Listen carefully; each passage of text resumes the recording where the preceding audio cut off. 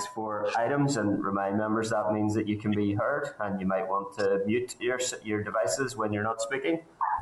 Can I ask members if you are aware of any apologies? No. Clerk, I have an apology from Daniel McCrossan, MLA. Chair, just from myself, I will have to be away at 1 o'clock at commission today, so. No problem. We'll try and make sure business moves through the evidence sessions as promptly as possible then. Okay.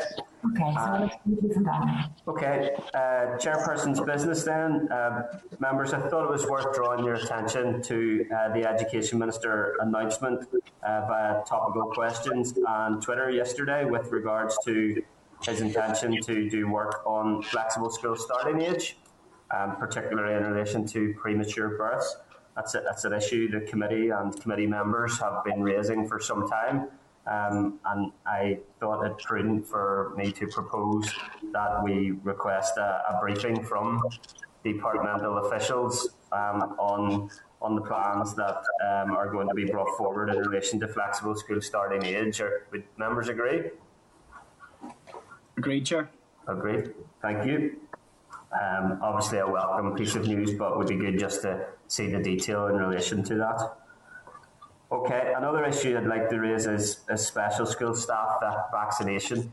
We obviously raised that with departmental officials last Wednesday, and I asked for a timescale. I was advised that the hope was it would be days.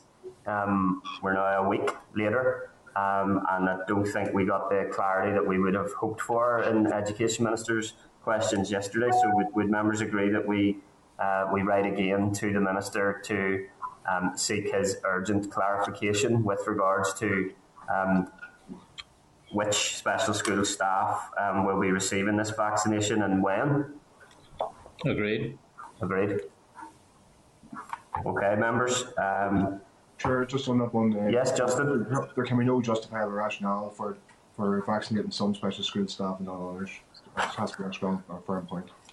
I think that the committee had a clear position in relation to that, Justin, and it was my understanding by looking at the principles behind the vaccination that it would be staff engaged in close personal care, which I had understood would probably include the vast majority of staff. So it would be good to get that clarification from the Minister as a matter of urgency.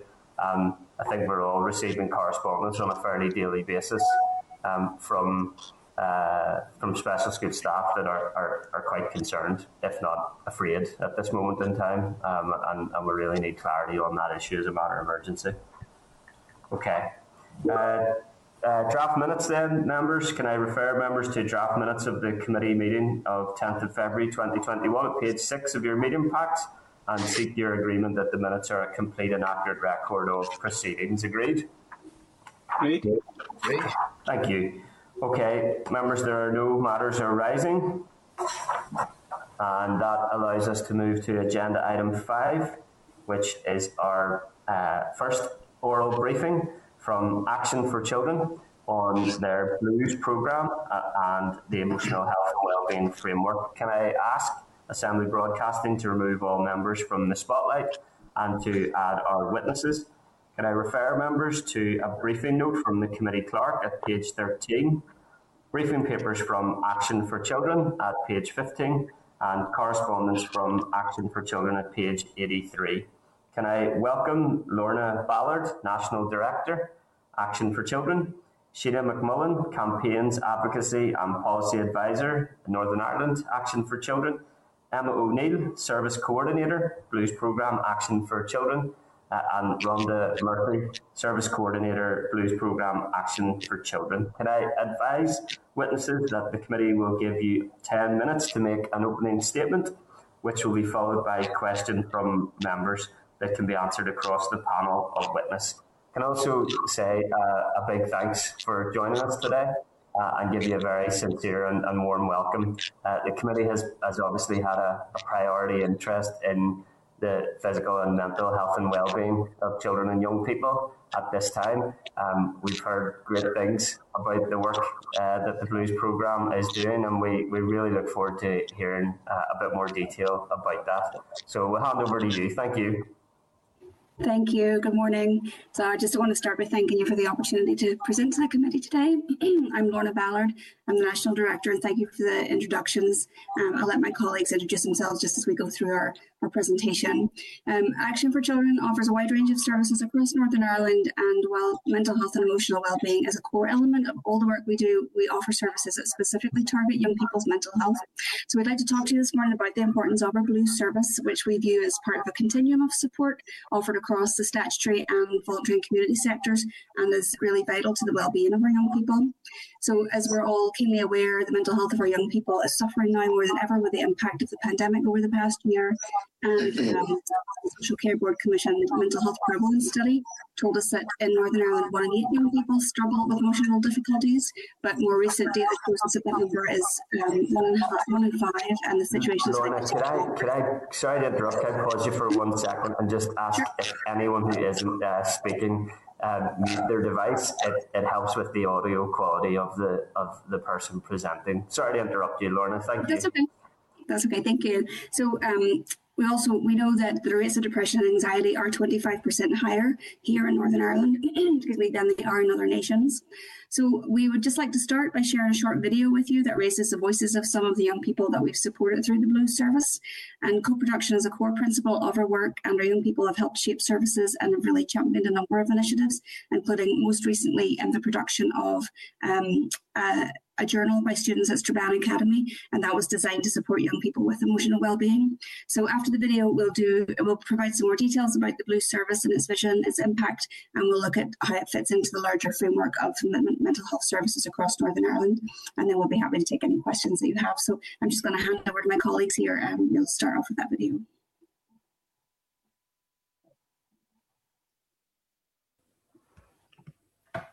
Apologies. Actually, I've just seen that we have to run Chrome to share a video, and our IT blocks that on our thing. So unfortunately, it won't be possible at this time. Maybe we'll just move on to the presentation with the full details of how the Blues programme operates. I'll hand over to Emma O'Neill, and we'll hope to share that video with members if they're interested in the future. That'd be great, Shana. Thank you. Thank you.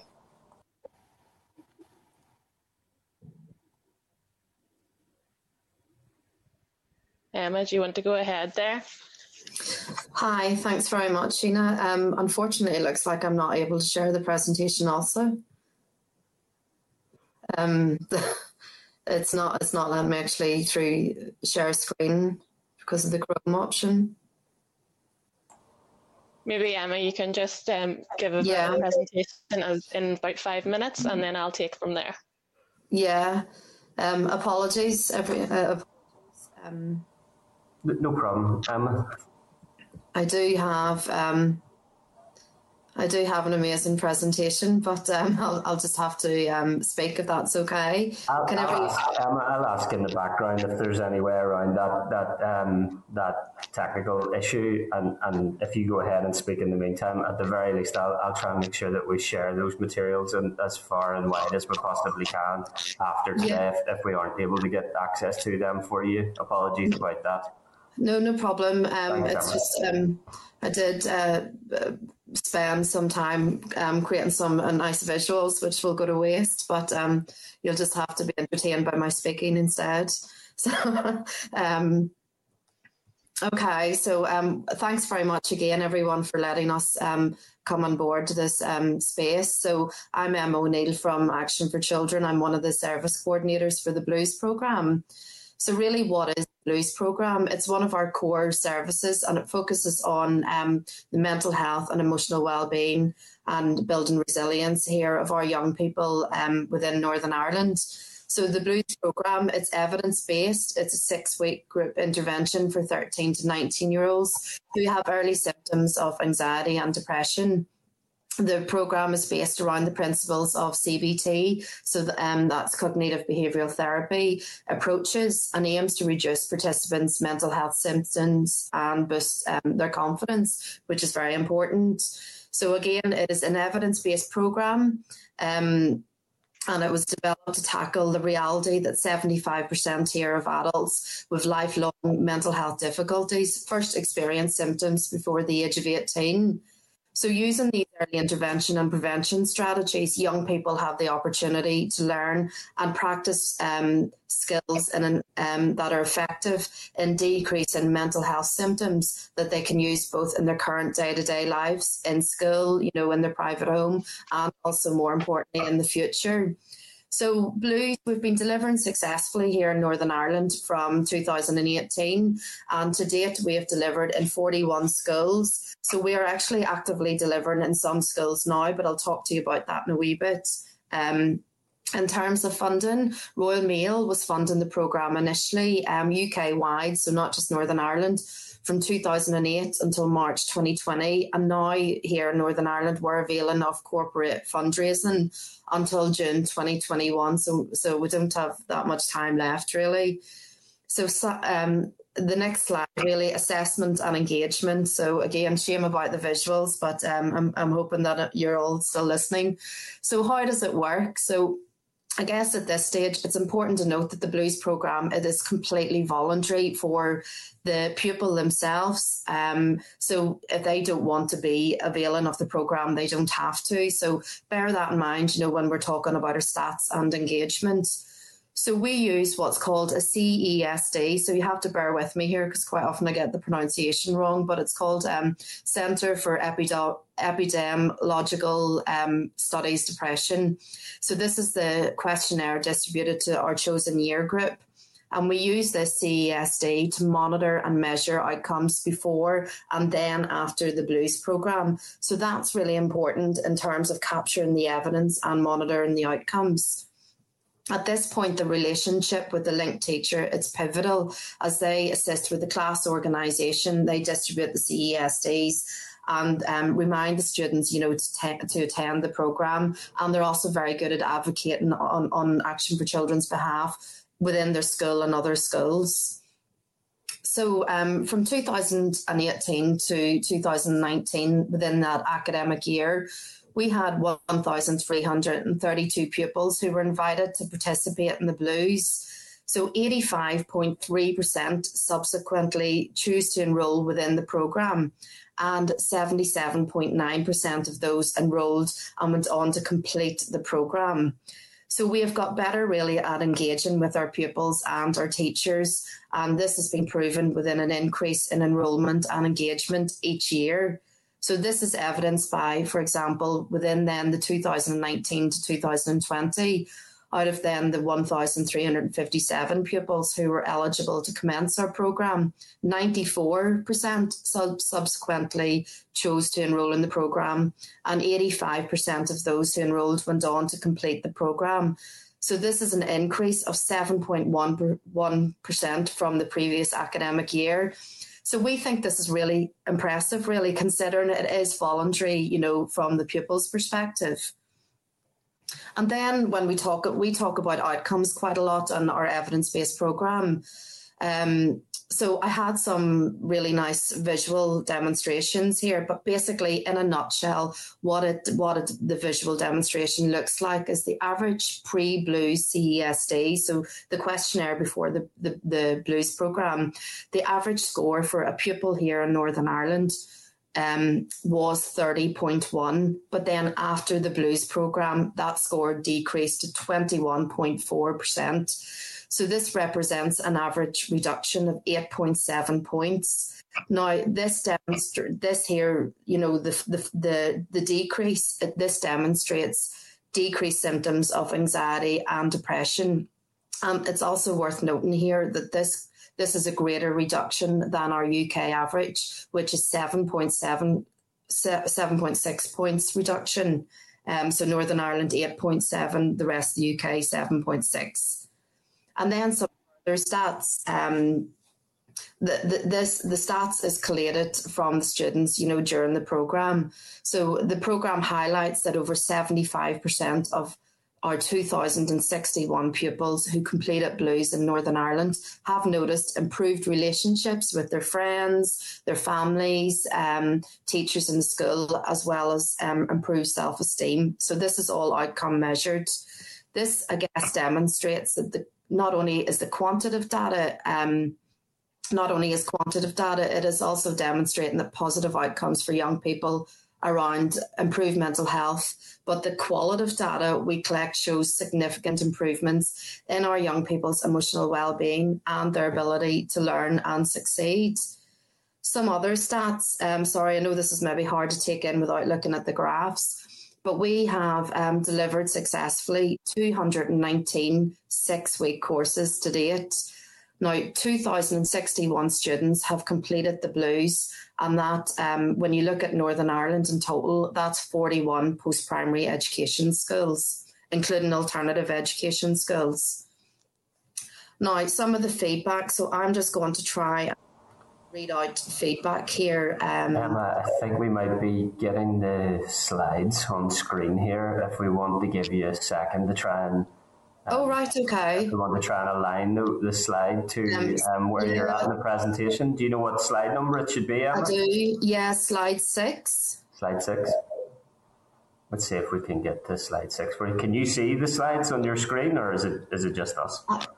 No, I can't see you guys at all now, so I'm not. So I'm just chatting. Well, we can see and hear you loud and clearly. Okay, perfect. So I'll read.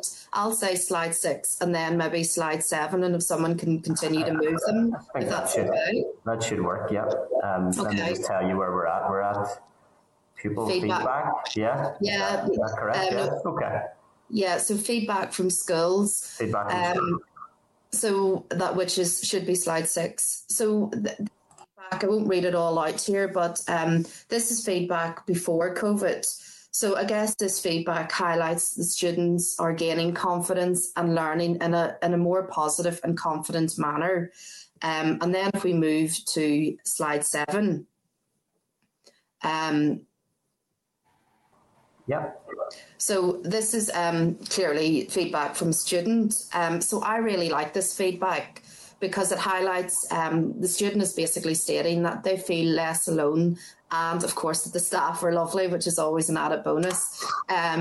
Also to say that 100% of the pupils who respond advise that they would recommend the Blues programme to a friend.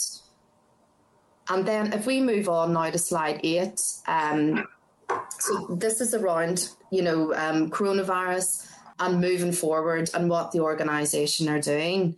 So in slide 8, basically, the impact, Action for Children, we have responded with speed and efficiency to COVID-19 pandemic, as most organisations out there are currently doing.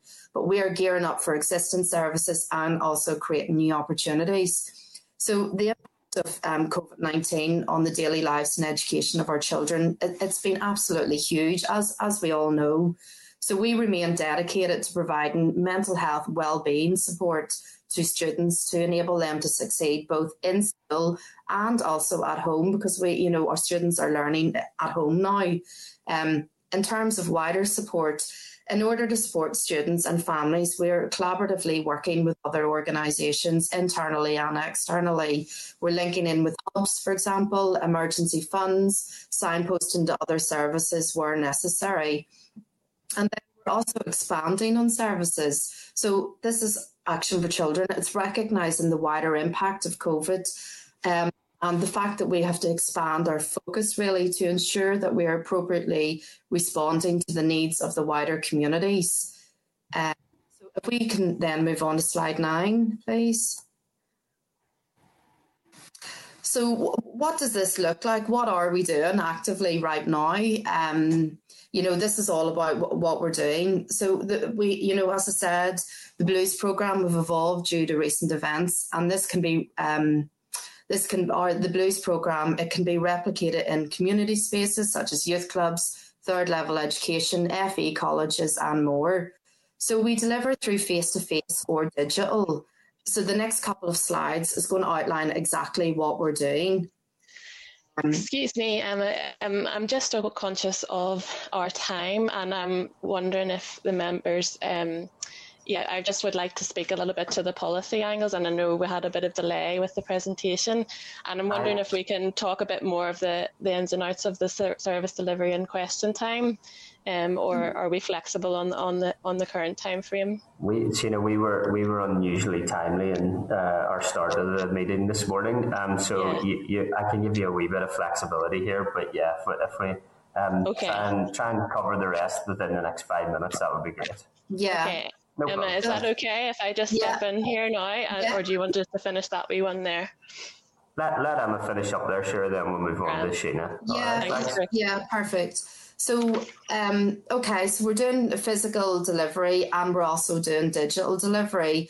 So in terms of physical delivery, that was looking, physically within the school. And then when we look at digital delivery, that is, it's through the platform of Microsoft Teams. So this is a newly developed means of delivering remotely to group sizes of between 4 to 6 pupils. So it's interesting to note that we are currently delivering this in some of our schools. And one that's highlighted would be St. Louise's High School in Belfast. So during Children's Mental Health Week, you might have read it within the media. So we're currently delivering to 34 pupils. And then we look at Bouncing Back. So this is a programme and it provides practical techniques and strategies to promote our emotional resilience and wellbeing. So this package really, it's aimed at students between 12 and 19, and the intervention can be tailored from one-to-one to full classroom setting. So I guess within the Bouncing Back, I want to sort of talk about this quickly.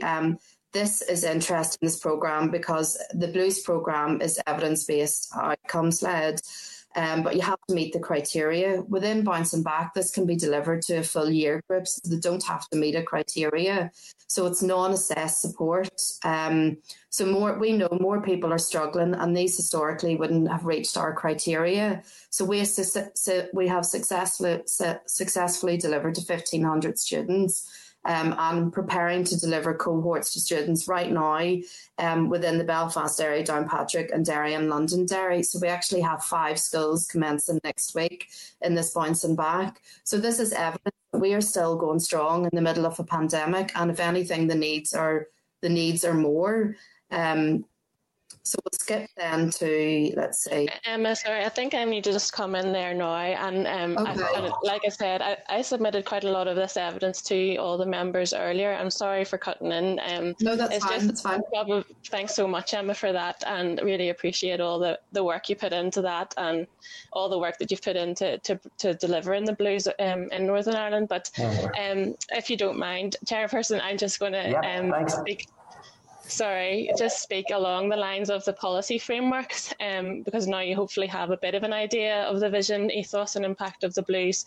But I'd like to just begin by saying that we know we're not the only organisation in this space, and we highly value collaboration and acknowledge the other organisations as well as the school themselves and the vital contributions they make to the bigger picture of supporting emotional wellbeing in Northern Ireland for our young people.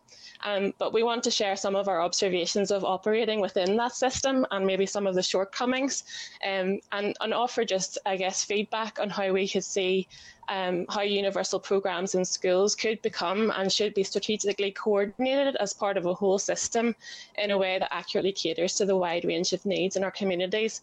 And I wish we did have more time to fully explain how that works, but hopefully we can get more into that in our conversation afterwards.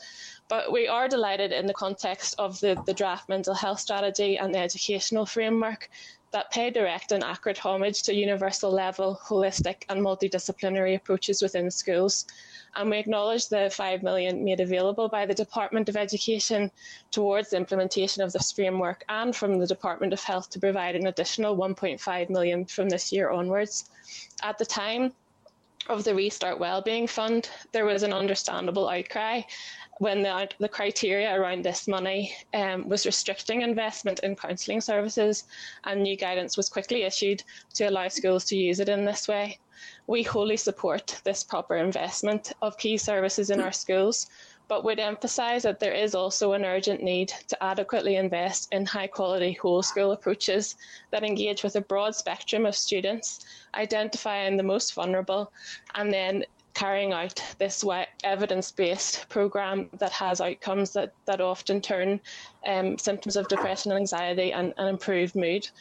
With reference to this point, we would also note the excellent evidence recently presented by the Secondary School Students' Union, which indicated that only 42% of students feel comfortable using counselling services, which suggests including and resourcing a menu of approaches that have a wider reach is a really positive and necessary step, particularly in this moment of coming out through a pandemic. In our opinion, it shouldn't be a case of either or, but more a case of both and, if we're able to tackle the extent of the issues that we're currently facing and are likely to increase as a result of this pandemic. We believe this kind of approach is supported by evidence, some of which we've presented and some of which I've submitted to you previously, and educationists alike, and also by the educational framework itself. However, at this point, I also want to draw your attention today to the progress report published this month by Nikki in relation to the Still Waiting report of 2018. I note that it indicates within the 7th theme of its recommendations that, subject to funding, a pilot of 2 programmes to support resilience in post-primary schools has received an amber status, indicating that some issues are outstanding or perhaps it's not progressing. Perhaps the members know more around this pilot project, but I highlight it now mainly to underscore my next point. Within both strategies mentioned earlier, there are numerous statements outlining the need for better integration between statutory and community and voluntary sectors in order to harness the huge, and I'm quoting, skills and experience within the sector, as well as an awareness that schools are already engaged with providers to deliver programmes to their children, young people and/or staff. Members will have received an extensive evaluation of the Blues programme that provides the evidence that Emma was referring to for its success in improving resilience scores in post-primary settings in many schools in many different areas of Northern Ireland. Essentially, my colleagues have already completed an excellent pilot programme dating back to 2018, also not only tested in Northern Ireland but also in other UK nations, and they've even managed to continue operations through a global pandemic. However, this huge experience, skills and expertise risks being lost because of a lack of coordination and efforts. We need action in the here and now, and to us and many others like us, that means opening up new funding streams to be able to continue offering these vital services, as well as a more politically coordinated system that will ensure equitable and consistent access to wellbeing services in schools across the region. We mentioned the corporate sponsorship, and corporate sponsorships and research partnerships are valuable ways the community sector is able to try new ideas, gather evidence on what works or doesn't, and then develop and improve a service based on this evidence. However, it should not be dependent on for delivering long-term core mental health services for our young people. And we believe that school-based programmes like the Blues should be framed in this way, not as wholly separate from CAMS or counselling or GP referral processes or family support hubs. They all can and should play a vital role in offering greater access for young people to emotional well-being and good mental health.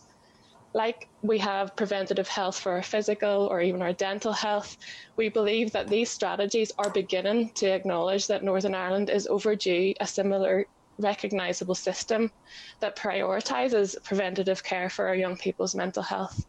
However, we would suggest that the necessary funding structures around the current frameworks and their relationship to the community and voluntary sector are severely lacking in terms of responding both to the immediate needs and the long-term goals that are necessary to turn the current tide.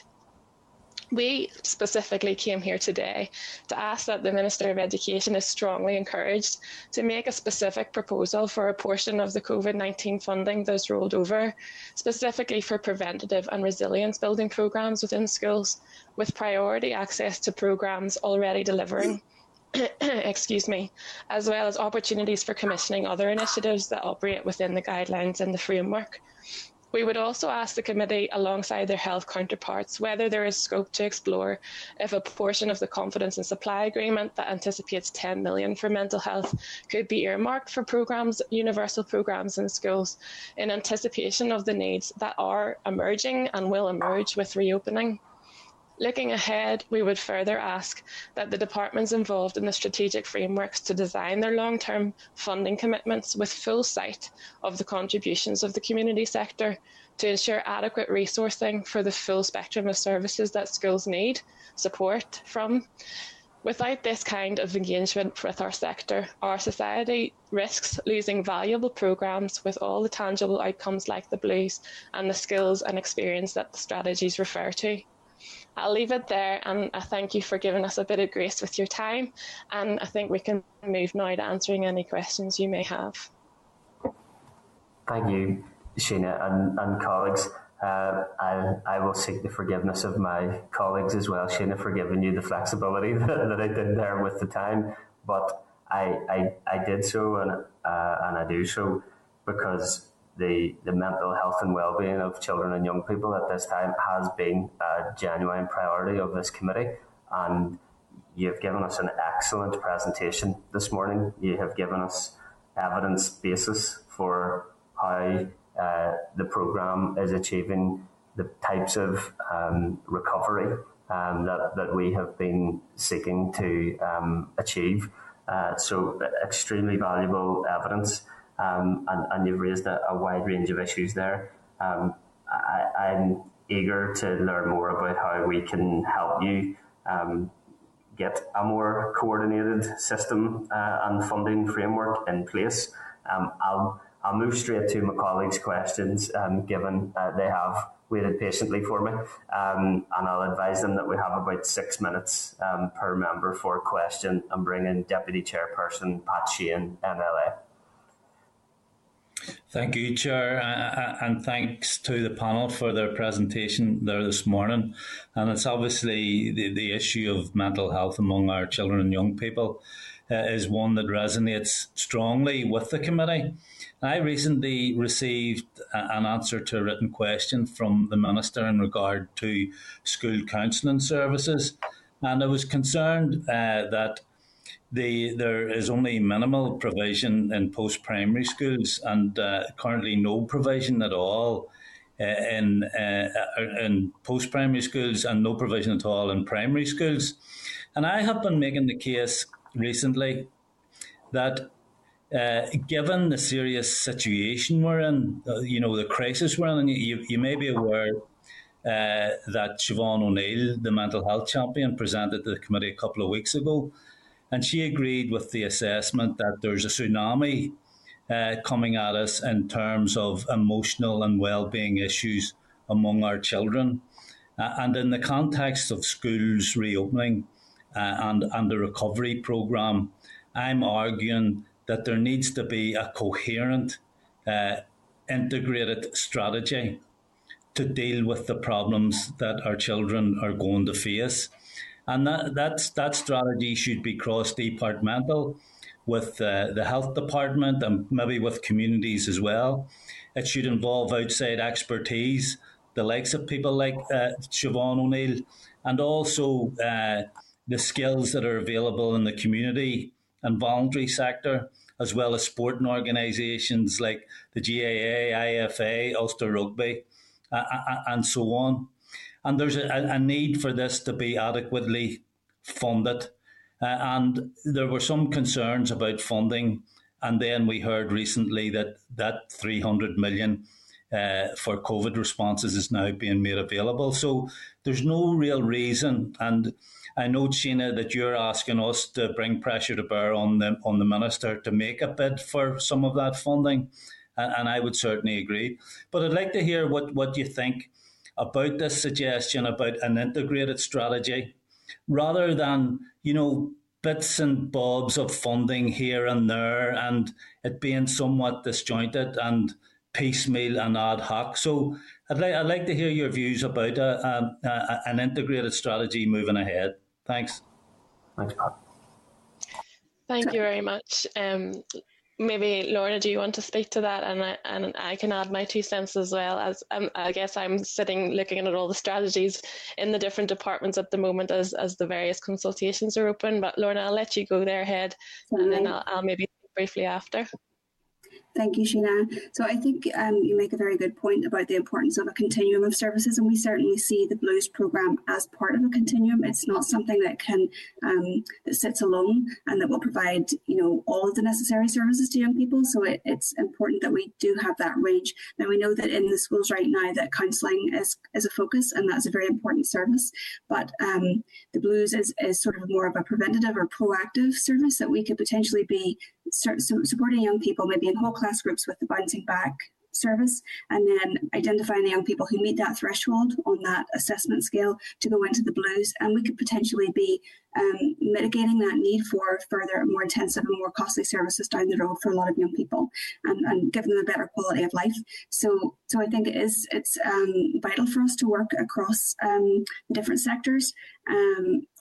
And we have to work collaboratively so that there's a system for young people where there's a point of exit for everybody based on what their need is at any given time, so that we can do a thorough assessment, make sure that they're getting the right kind of supports. And it may be that they need several different supports at the same time, that maybe the Blues and an individual counselling short-term group of sessions, that would work for them. So I do think that it has to be a very individualised approach, and we have to be very skilled at being able to assess what young people need and then have that range of services available in a very linked up kind of way, so that we can very quickly get needs met. Because I think if needs go unmet, then obviously you're looking at a more intensive need later down the road, and we're looking at more crisis services. So I think having this is almost like providing a safety net, and we have to be very proactive and preemptive in terms of catching some of these issues early on. And also I think just providing the education in schools, like with the bouncing back service, which has been so well received by teachers and by parents and by young people, that you don't have to have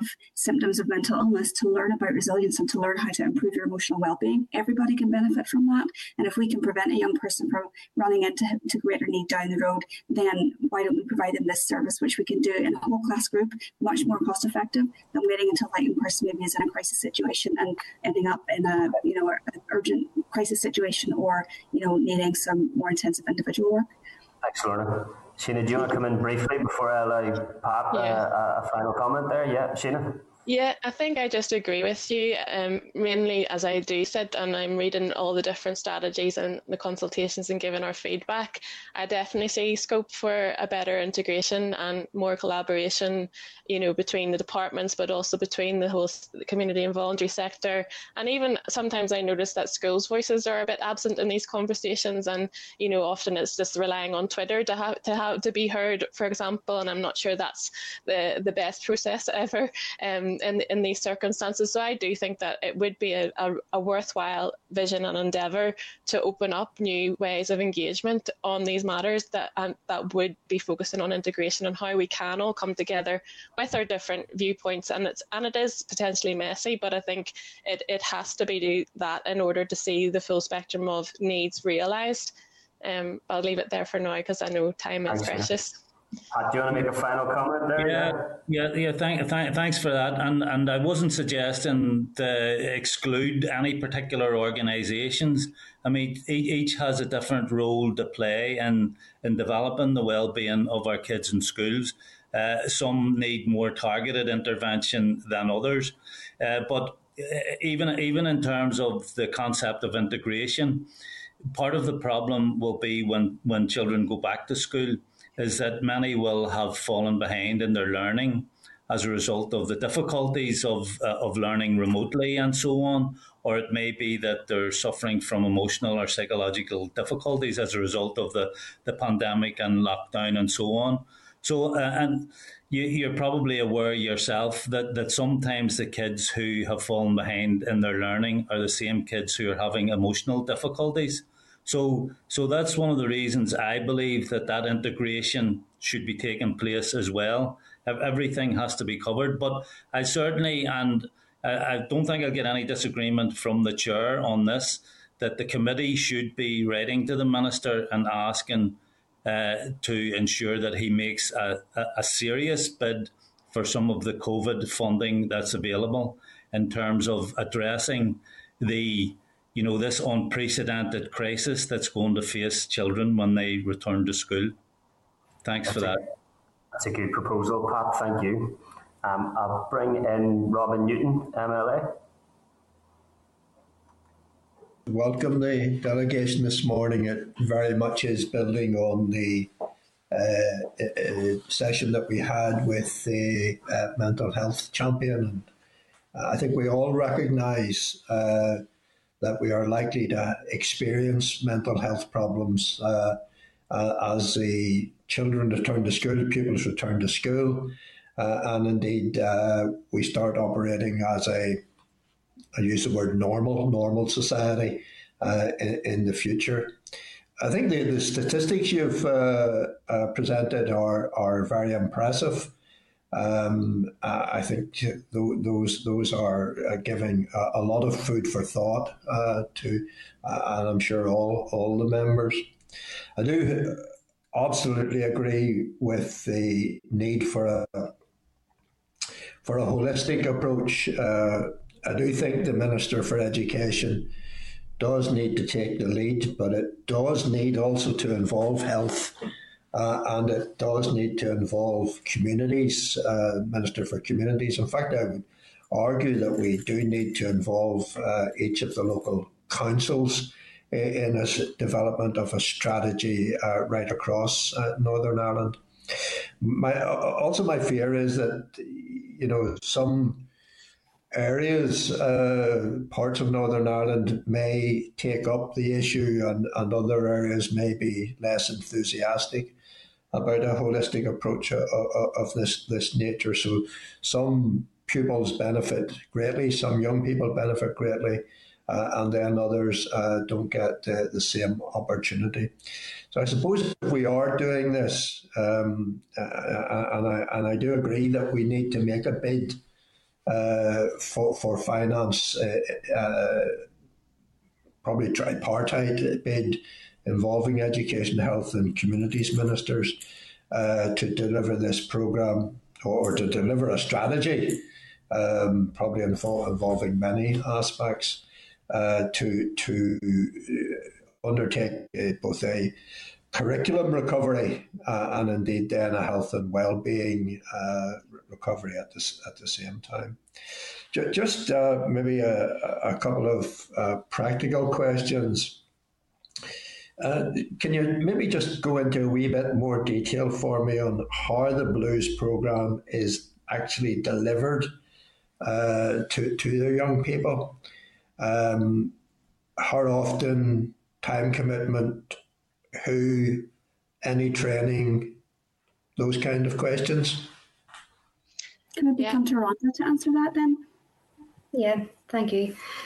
Yes, on a practical level, I suppose the main thing is, as Emma mentioned in her presentation, our relationship with the schools is key.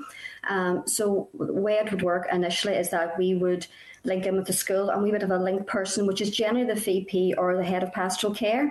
And we would have a chat to them around a year group or whatever years they think we would like to run with, who maybe have the most need. We would then come in, we work in groups, we have teams of 4 really, ourselves a coordinator and a group of 4. So we are all trained in a 2 days Blues. It's an accredited programme which is obviously requires robust training actually, and the founder, who's Paul Roday from the States, came over and trained us actually in it. And it's only ourselves and actually who have the licence to roll out the Blues programme itself, and it's very much fidelity based, so we get checked in our work as well, so it's very important that what we're doing is what's in keeping with fidelity of the programme. So staff are all trained and all obviously Access and I trained, vetted as well, so we link them with the school, and then we would identify a year group which the school feel we would like to work with. So say it was year 10 for instance, we would then meet with year 10 either in their forum groups or in assembly. We'd give them a bit of background about the Blues and what's involved. And then we distribute, which is really our assessment criteria, which is our CACD for depression scale. And that's an assessment tool of 60 questions, actually, 20 questions. And each young person then would answer how they're feeling. Some questions would be around their mood and anxiety levels. And we get an indication of how they feel. And a young person who scores over 20 on that, the maximum score being 60. Any young person who scores over 20 would be deemed as being eligible in order to being able to come on the programme. As we mentioned, it's a choice programme. Young people choose to come on. So we would then send them an invitation to come along to the programme. We would obviously meet with the teachers around the logistics. And as you know, in schools, there's so much going on with timetables and exam timetables. We work flexibly with the head of year or the school to assert a time that we can come in. The programme lasts an hour and it's for 6 weeks, and it needs to be each week. There's a week in between, which is for home practice and for assignments. So what we teach them, what the strategies we go over in the programme, then they go home and practice that. And that's the cognitive reframing. That's them changing their thinking. That's the CBT type stuff that happens at home. Then they come back and we discuss that and we look at a different strategy. So it's over a 6 week period. We have groups of around 12. I mean, ideally around 8 in a group is ideal. We've had groups of 15 at one stage, 15, 16, which became more difficult because we're trying to give more time to young people who need it. So generally speaking, we have groups of about 8 to 12 young people. So we could have, for instance, in a year group of 100 young people, generally speaking, about a third, roughly, well, Northern Ireland, we have 35% return of young people who score over 20 who meet eligibility, meet criteria. So roughly we would have maybe 35 young people out of a cohort or a year group of 100. So we would maybe then have, say, 4 or 5 groups. So we would work that with the school, how that best works. It generally happens during school times. We have tried to do some after schools, some to a greater or lesser extent of success rate, depending. Some young people, as soon as the bell goes, they're off, and school transport and stuff could be an issue. So we work with the schools, and what we try and do is we try to alternate that sometimes too, that they don't miss history every Monday at 10 o'clock, because then that becomes an issue for their timetable and for their history teacher. So we try and alternate at different times on the same day. So we work very flexibly. So, yeah. Thanks, Rhonda. Robin, do you want to make a final comment there? Yeah. Sorry, just let me get this right. It's a 6 week programme, 1 hour a week in school, with some work that the pupil does at home. That's the programme. Can I just, I know this is the wrong expression, knee-jerk reaction to this problem of the pandemic, that's the wrong expression. But in terms of whatever the reaction is, whatever the holistic approach to this is, it can't be just until we assume we're out of the pandemic and then it drops off. If this is to be successful, I'd like you to comment, is this not a strategy that has to be embedded within our educational health and communities system? Thanks for that, Robin. And I'll get a short answer and move on to the next member. Thank you, Robin. Good. Thanks for those important questions. Rhonda?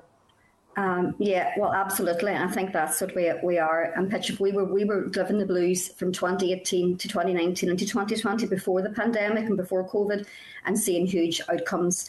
And the mental health for young people has been issues with them then, and certainly we're aware of the pressure cooker that's going on now, that we need it now even more than ever. I don't know if Sheenie wants to say anything else around that, but in a very short answer, absolutely. It needs to be a holistic, longitudinal option for young people. No, I have nothing to add. Thank you, Sheenie. Thanks for those questions, Robin. Important questions and helpful answers. Thank you. Can I bring in Justin McNulty, MLA? Thanks, Chair. Hi, Lorna, Sheena, Emma, Rhonda. Thank you for your presentation. And under the technology field circumstances, you've done very well. You've maintained your composure and presented very effectively. So thank you. In terms of the stats, which you've talked about, and you've talked about being an outcomes-based, data-driven organisation, I wish our executive could maybe learn a bit from how you guys perform. That's very, very important. There's one stat I'm just a bit confounded by. You said that the secondary schools, 42% of pupils feel comfortable engaging in counselling services, whereas you're reaching figures of 94% of students who chose to enrol in this course, which is incredibly positive. How do you explain that disparity? I'd be happy to answer that if you're happy enough, Sheena. I think as a number of reasons, obviously, I think as the years have went on, into our first year, our engagement was around 84 and our completion was 77. But in year 2, as Emma said, we are now looking at 94% of young people who engage and then 84 who actually complete. And that's to do with a few things, actually. Justin, really, I suppose that we've got better in our delivery from year 1 into year 2. We've become more skilled. We've become more akin to how young people engage with us. The schools, once they start to see evidence of how young people actually are more engaged in their learning, their attendance at school being better, pastoral care and head of year seeing that there's less pupils at their doors looking for the low level stuff that sometimes maybe takes up a teacher's response during the day. So once the schools have seen that it's benefiting their pupils and benefiting the school as a whole, then the teachers have been more inclined to really encourage their attendance and to encourage pupils to attend. And to make sure the timetable, I mean, schools have really worked so flexibly around us to make sure that we can come into the school, so much so that we're delivering digitally in 5 schools just now to pupils at home on their platforms. So I think we've got better. I think also, which is really important, is that the stigmatism around mental health has lessened in schools. When we first went in, we were called the Blues Programme. There was a wee bit of worry from our point of view about how we'd be deemed with the pupils, and that has really turned on its head. We started off that young people were calling us the depression sessions, and now we have young people are ambassadors for us. We have young people in schools who now are part of a mental health committee within their school, and they are advocating for the younger pupils. So say year 13, 14 who've been through the programme, they're now encouraging year 10 and 11, this is great, this has really improved my mental health.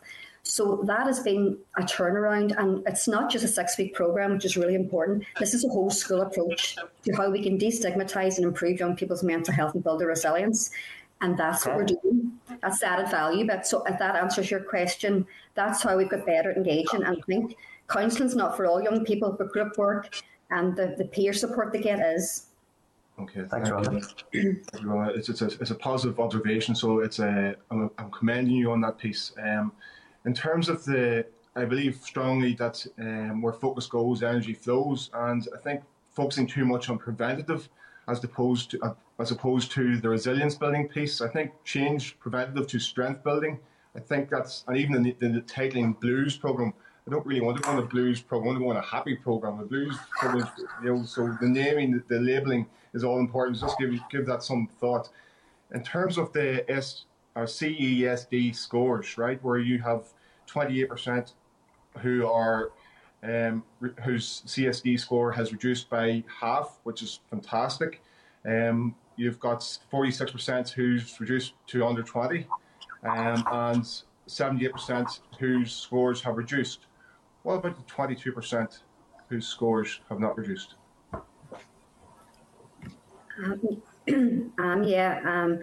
There can be a number of reasons why a score will stay the same or stay high. And for some young people, can be a number of reasons. It can be that actually they have a lot going on within their households. It can be that there's been a change within 6 weeks, that something happens within a young person's life that actually can increase their levels of anxiety or their levels of mood.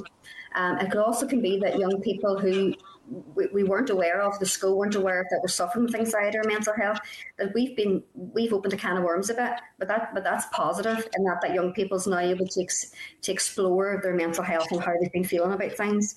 So for a few reasons, it could be that the young person's struggling and there's stuff going on at home we're not aware of that we need to obviously support them with, or it could be that this is actually just the start of a process for young people.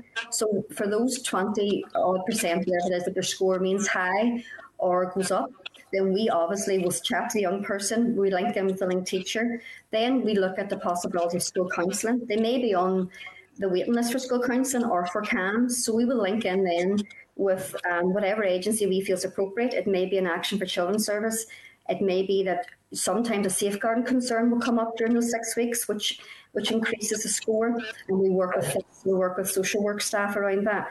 So obviously it's not 6 weeks. We obviously there's a plan around that we support them. If their scores increased, then we would look at what that individual need is and look at what supports are ongoing for that young person. Justin, final question. Yep, thanks. The threshold is 20, not CSD score to enter the programme. but the baseline in the north is 30. How do you explain that level, that raise in the north? How do you explain that? Yeah. I think there's a number of factors that are affecting our young people's mental health, particularly in the north. I think UK-wide, it's around 33%, and ours is higher. In some schools, I know in some of the schools in Derry, for instance, we've had 45% return of young people. 45% have come back with a score of over 20. I think that there's lots of issues around, how young people are living around. We know the issues around socioeconomic issues, around poverty, around young people's anxiety, around social media. So I think generally within the UK, the average score is higher than 20. It's around 30, and in Northern Ireland, it's a bit higher again. So I think it's all our intergenerational. It's all those issues, I think, that come into it, Justin, that it's hard to pinpoint one or two reasons. I think it's a combination of factors that are affecting our young people's mental health. We're aware that our high suicide rates, our high rates of self-harming, all those are impacting on those high scores. Okay, here, guys, thank you very much for your presentation this morning. Very important work you're doing, destigmatising the area around mental good health. I'm just worried that we're maybe possibly talking ourselves into a hole, talking about a tsunami of mental health problems. We need to sort of maybe more focus on the positives, more focus on positive facts for kids who are not hearing constant negativity the whole time. Thanks, Justin. Just to bank that point there, the threshold for participation on the programme is a CSD score of 20, but the average score of the average child in Northern Ireland is 30. Is that what we were saying there? Yeah, I think it's 32. I think it was in the stats. So our average score. 20 is the eligibility, as in if they score over 20, they'd be deemed to most benefit from the programme. But the average score UK-wide is around 32. So we're sitting just above higher average in the UK, but not hugely higher, but it is slightly higher. It depends, different regions, it varies. Okay. Can I bring in Robbie Butler, MLA?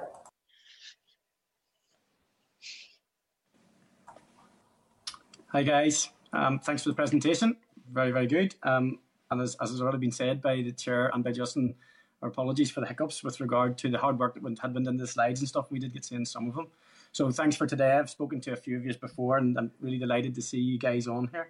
I know, Lorna, you had given an interview to View Digital there recently, where you had talked about the impact of COVID on our children. So obviously, post-COVID, a lot of these statistics in and around the high prevalence of mental health across Northern Ireland and some of the reasons for that, they're well documented. However, nobody could argue that COVID will not have had a detrimental impact.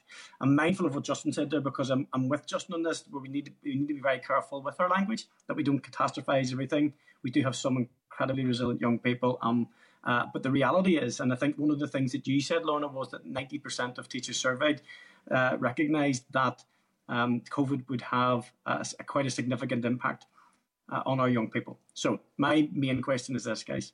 There's a lot of talk at the moment about children returning to school, whether that's in a phased return or a full return or at a later date. I am absolutely convinced that the thing that needs to happen when our children do return to school, they need to return to a safe space and an environment actually that looks after their emotional and mental well-being first, before it delves into the curriculum and the lost learning.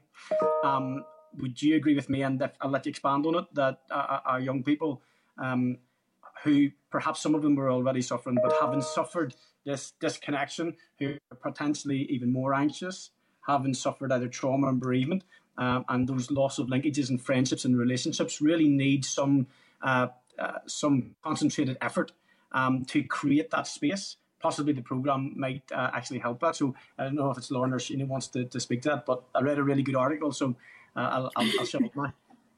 Okay, I'll just come in and say, you said it really well, Robbie, and I absolutely agree with you that if we don't manage some of the issues that have arisen because of the pandemic related to mental health, children are not going to be in a position to learn well and to thrive and realise their potential in school. So we do have to pay attention to that first and foremost. But I think, as another member said recently, it's something that we need to embed, that this is not just a one-off, this is not just something that we're dealing with today. I think it's something that has to be embedded in the system across education and health and communities, like we said, so that we're always addressing this, and it has to sort of underpin education education, because children can't learn if they're not safe and they're not emotionally well and healthy and doing the best that they can be, the best that they can be. So, I think that's my answer. That yes, it is vitally important that we address it now, but that we do it in an ongoing way. Thank you. In terms of the post and COVID study that you did, so you're looking at the responses of young people that you have contact with, and you're asking similar questions. What has stood out for you guys to be perhaps, if we were to triage the needs for young people in a restart, and what that would be? Is there something that's glaringly obvious and something that needs to be addressed in terms of that level of importance? And the other thing, just I know you do a huge amount of good work with looked after children too. I asked the question yesterday with regard to the impact on looked after children. So there's certain sectors, even within our young people and children, that are perhaps even at more risk. So the Minister picked out that they are vulnerable. However, there's no doubt that they don't get enough support and coverage, and we don't talk about them enough. So if you want to just address those two for me, please. Sheena, do you want to come in on this one? Yeah, I'm just checking. Were you referring to the questionnaire analysis about how things have changed during COVID, Robbie? That's the one, Sheena. Thank you. Yeah. Okay. Yeah. I think probably for us, we were looking at that impact data, and I think Rhonda probably is the one that's she's the one who's looked at the numbers most closely. So, I think maybe Rhonda can speak to that specifically. Yeah, I think we did a study actually just after the first lockdown, really around our CACD scores and how that impacted that young people. And when we were saying that the initial score for young people was around was 32, we looked at the scores actually had increased by nearly 6% for young people. When they came back after first lockdown, when we were doing blues ones, went up to nearly 38. So their scores had increased. So we're aware that young people, and if we actually unpicked some of those questions, which I think is what you're getting to, Robbie, but and the questions around I feel as good as everyone else. People have a copy to hand. I think we were looking at 78% of young people actually in the UK wide were saying that rarely or never do they feel as good as everyone else. I think there were 65% were saying they felt hopeless for the future. And we had only 4% of young people who were saying that they rarely, that they felt that they weren't having crying spells at least 5 to 6 or 7 times a week. So when we broke those questions down, I felt depressed. Actually, for young people was so high that actually 48% of young people were saying they felt depressed at least 5 times a week. So those figures have shot up for us, and that's statistical information, I suppose, on a more, verbal, qualitative stuff that when we're working with young people, actually, since after the first lockdown, given we haven't spoken to them after, if we can call this a third lockdown, which we can imagine how that's feeling for them. I think the main issues were obviously feelings of isolation were huge for young people, which were affecting their levels of anxiety and anxious feelings, changes in family circumstances, that parents obviously financially, there was young people that we know who are going to food banks and families who would never have had experienced that before. And those young people who had possible or probable mental health disorders were twice as likely to those young people who had to use a food bank and whose parents were in financial difficulties. And also one of the main things for young people was around the fact that they felt that their mood, they found it difficult to get going, even with their schoolwork. They found that difficulty with their mood. And they were sitting at screens all day, every day, and not given any interaction or any social interaction as well. And certainly the mental health of their parents has been an issue. So young people are suffering with their own mental health, but we're aware of that secondary impact, that as adults, we're all finding it tough, and some adults and parents are finding it tougher, and young people are having the effects of those. So there's statistical stuff to back up that young people's scores are going up, and also feedback we're getting from them. Thanks, Robbie. Final comment? Yeah, last week, so one of the ones that I picked out of that there was, it was actually one of the decreasing numbers, which was hopeful about the future. And I have to say, I know young people are incredibly politically motivated and very, very into liaising with us as MLAs, and it's brilliant. But I feel for them sometimes when the negativity that exudes from politicians and Stormont sometimes. It's. But one last one, I don't think it's picked up, and I don't know if you've covered it, guys. Alcohol and drugs and addictions, that type of stuff throughout the pandemic. I know that alcohol sales, for instance, went up over COVID, and obviously you picked up the piece there, Rhonda, about when parents or carers then are suffering from poor mental health or whatever. And obviously we do have addiction problems in this country, whether it's alcohol, drugs or gambling and so on. So when young people are exposed to that, And in the lockdown, is there anything being picked out in terms of that? Because just about every one of those probably went up in terms of those dependencies and addictions in households, and young people obviously being exposed to them. There's a negative impact there too. Thanks, Robbie.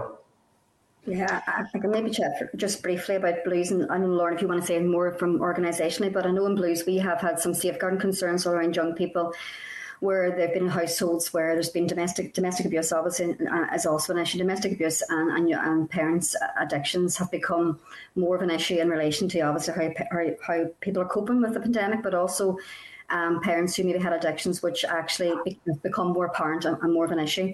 So we have had more safeguarding concerns around that, Robbie, which obviously is testament to the fact that it is an issue for young people. I'm not sure wider than Blues if there's any other information around that, Lorna, from a Rhonda, if I could bring our next member in, and maybe you can refer to that answer in some of the future answers as well. I just got to keep us the time here. Apology. Thanks, Robbie. Can I bring in William Humphrey, MLA? Thanks, Chair. Morning. Thank you very much for your presentation this morning, ladies. Very much appreciated. Very informative. As other members have said, this tsunami, as Professor O'Neill referred to a number of weeks ago when she presented to the committee, is coming down the line, and we know that from our own constituency work, and I'm a governor in 2 schools and know from talking to educational professionals there as well, and also I'm involved in youth work through the Scout Association. So one of the things we talked about a number of weeks ago was whenever young people do get back to school, how we reboot things. And obviously they're going back to school, but they've been off from things like youth organisations, uniform organisations, sporting clubs and so on. And this has all negatively affected young people in terms of their mental health development, physically, educationally and so on. So I think this is not something which can be addressed by the Education Minister alone. It needs to be a joined up approach across government in terms of regional departments of Stormont, but also with councils and also key players working in this sector. I talked to Professor O'Neill around this. We need someone to lead the charge in that, to coordinate and steer that. And I raised that with the Minister when he was in front of the committee last week as well. I mean, first of all, would you agree, and how best do you think you could see that working? Maybe I can answer that. I 100% agree. I think that kind of central coordination is one of the missing pieces. It's certainly, as an organisation, our sort of lived experience or felt experience is that, we have this programme, we know it serves the needs and it has potential to serve the needs of many other places and scenarios, but actually, for example, educational psychologists that I've been talking with had no idea that this program existed or where we were operating, or every time I've presented on the Blues, it's been like a revelation. There's no central place where we can verbalise what we do, where we do it, how it operates, and also have feedback of what others are doing, and look at how we can coordinate better with that, and how we can link into CAM services or counselling services. It's all a bit segregated and isolated and silo based, and I think we obviously call on the government to be interdepartmental, but I think it's also incumbent on the voluntary sector to start making more moves, and that's certainly the heart and ethos of our organisation, that we definitely want better communication and opportunities for communication between different organisations to coordinate, to collaborate, to try and give that sort of central flow to the things that we offer. So I do 100% agree with you that would be a really important sense of progress if that sort of person or place could be put into motion, and it would be a very helpful thing for us and many others, I believe. Okay. Any of the other ladies want to comment?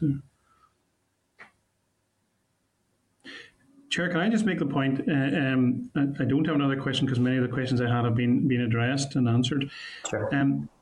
Can I just make the point again that I do think I'm happy to support letters going to the Minister of Education, but I think this is something which cuts across government. I think the executive as a whole needs to take an approach around these issues with young people, because the ramifications are not just going to be felt in schools or the EA dealing with young people in terms of youth work, but it stretches across the Department of Health, PHA, the Department of Communities, and so on, and obviously local council. So I think, we need to keep pushing at a joined up approach across this, and I think all the executive across governmental approach is required around this, but because early intervention is cheaper and it's more effective, and we're going to need that joined up approach. It will not be able to be addressed with a silo approach. Thank you very much, ladies. That's very informative and much appreciated. Thank you. Thanks, Chairman. Thanks, William. Can I bring in Nicola Brogan, MLA? Thank you, Chair. And thanks again, everyone, for your presentations this morning. Really informative and really interesting discussion. So thank you for bringing that forward. It's also very topical. I think we most weeks at some stage discuss the mental health and wellbeing of children because of the pandemic, so it's really good to hear from you. The programme you do, the Blues programme, is based for teenagers. It's based on teenagers, 13 to 19-year-olds. I'm interested also in nursery school and preschool age. I think we'd all agree that early intervention is key to helping children overcome any mental health issues they have, or just to support their emotional health and well-being. Can I ask your view on what can be done to support children in these settings? Yeah, I'm happy to take this question if it's okay. Earlier on when we spoke about bouncing back, which is another strand of Blues, we've also adapted bouncing back for primary school education. So that we're just at when I spoke about the organisation sort of adapting and evolving, in the middle of all this, we've been making sure that our delivery is fit for purpose and meeting the demand of our young people and our educators. So the feedback from schools is very much, we want a programme for primary education also. So we have actually we're very much at our final stages. We have the Bouncing Back programme within our system and it's ready to go. And that's specifically for primary school age children. No, it's not the Blues, but Bouncing Back has more reach, because you can deliver that to a full class setting, and that's very much looking at early years prevention, early years building on their resilience and learning from other peers, which is a large, it's a unique strand to our programs, because some of the young people would say, I feel lonely or I feel sad, and then somebody else beside them is nodding their head and saying, actually, I feel like that too. So they're learning from each other. So the Bouncing Back, it is there for primary school, and we're just at the stages that we're about to roll that out. And Emma, would that begin then at P1, or does that include nursery and preschool? It's most likely from P1, P2 onwards, but it depends really on the individual needs of the areas that we will be working in and the funding streams also. Okay, well, that's great to hear that. Maybe could I jump in as well, just as a mini response? And obviously the Blues is quite specific in terms of age group, but we do also have early year Sure Start settings, and that's that would be a sort of separate conversation. And I definitely have other things that I would raise in that area, but probably I suppose we came here today focusing on the Blues, which is primarily schools for older age groups. Yeah, no, I appreciate that, Sheena. Thank you. Can I just also ask about kind of what areas, what schools you target? I know in the report that was published there, you really concentrated on Belfast, Derry and Downpatrick. I represent a rural constituency, and I know at one of the points in your presentation you were going to touch on Strabane, but the video didn't work. How do you kind of decide what schools to go to? Do you communicate well with all schools? Do all schools know that you offer this programme? What's your rural areas? Yeah, so we have we have areas within the Belfast education area, within Southeastern education area, and Derry, London, Derry and Strabane area. So it's really, we will provide a service where we have the resources and where the demand is. Now, we have had schools that have contacted us, but we don't have the resources to be able to put the programme into that area. So we're very much active in Derry, London, Derry, Strabane area. And as a matter of fact, there recently in the media, some of the young people created a journal so they can document their emotions. It's like a live journal, and the young people actually in Strabane Academy created that, and it was on the media, and we are using that journal UK-wide now. So, the report focuses on a Northern Ireland area, not just Belfast and Downpatrick. But I think it's also worth noting Now, we are actively delivering services now in the middle of the pandemic. So we have 4 schools within the Derry, Londonderry and Strabane area, and we have one in Belfast and one here in Belfast in the Falls Road and one in the middle of Downpatrick. So even in the middle of the pandemic, we're still able to deliver via digital platforms. Can I just add there too that it is a resource issue, that we absolutely have the capacity to develop teams if we have funding to support it. And I know that there have been requests from other schools, and we just haven't had the resource to be able to go and do that. And as we mentioned at the outset, the funding that we have is going to run out at the end of June for us. So we're actually sort of actively beginning to wind things down a bit now, unless something else comes along where we can maintain the skilled staff and the trained staff that we have in place to continue to deliver. Yeah. Well, Emma, first of all, just on your point there, that you're still doing these programs throughout the pandemic, that's brilliant, and we're really pleased for that. And the fact that you can do it digitally is great. And Lorna, on that point, then I just think that west of the Bann are often neglected, and if it's a resource thing, then we need to make sure that you get the funding for that there. So, because I know the programme sounds brilliant, and I can just imagine so many schools in my area in West Tyrone would benefit from it as well. But thank you all very much for your time there. That's me, Chair. Thank you. Thanks, Nicola. Maurice Bradley, MLA. Can you hear me, Chair? Indeed, Maurice, go ahead. Yeah, sorry, I take these off. There's builders next door, and I can't hear half time. Listen, can I thank everybody for their presentation? I found it very interesting and informative. But I was also impressed that 85% of the pupils invited to take part went on to complete the programme, which was very high. The data you gathered suggests that you have taken part in that those pupils who have taken part in the Blues programme have gained in confidence. Not only in education, but in social interaction and building friendships. Everyone today has expressed concerns that mental health issues are on the increase, and among children and young people especially, particularly children, including the fear and the stress during this lockdown. And you've explained a good working relationship with our other organisations, but sport and physical activity is a major part of children's development and a great way of relieving stress and building friendships. Can you evolve your programme to work with other community or sporting organisations, as well as schools and statutory bodies? Laura, do you want to take it? Yeah, I can there.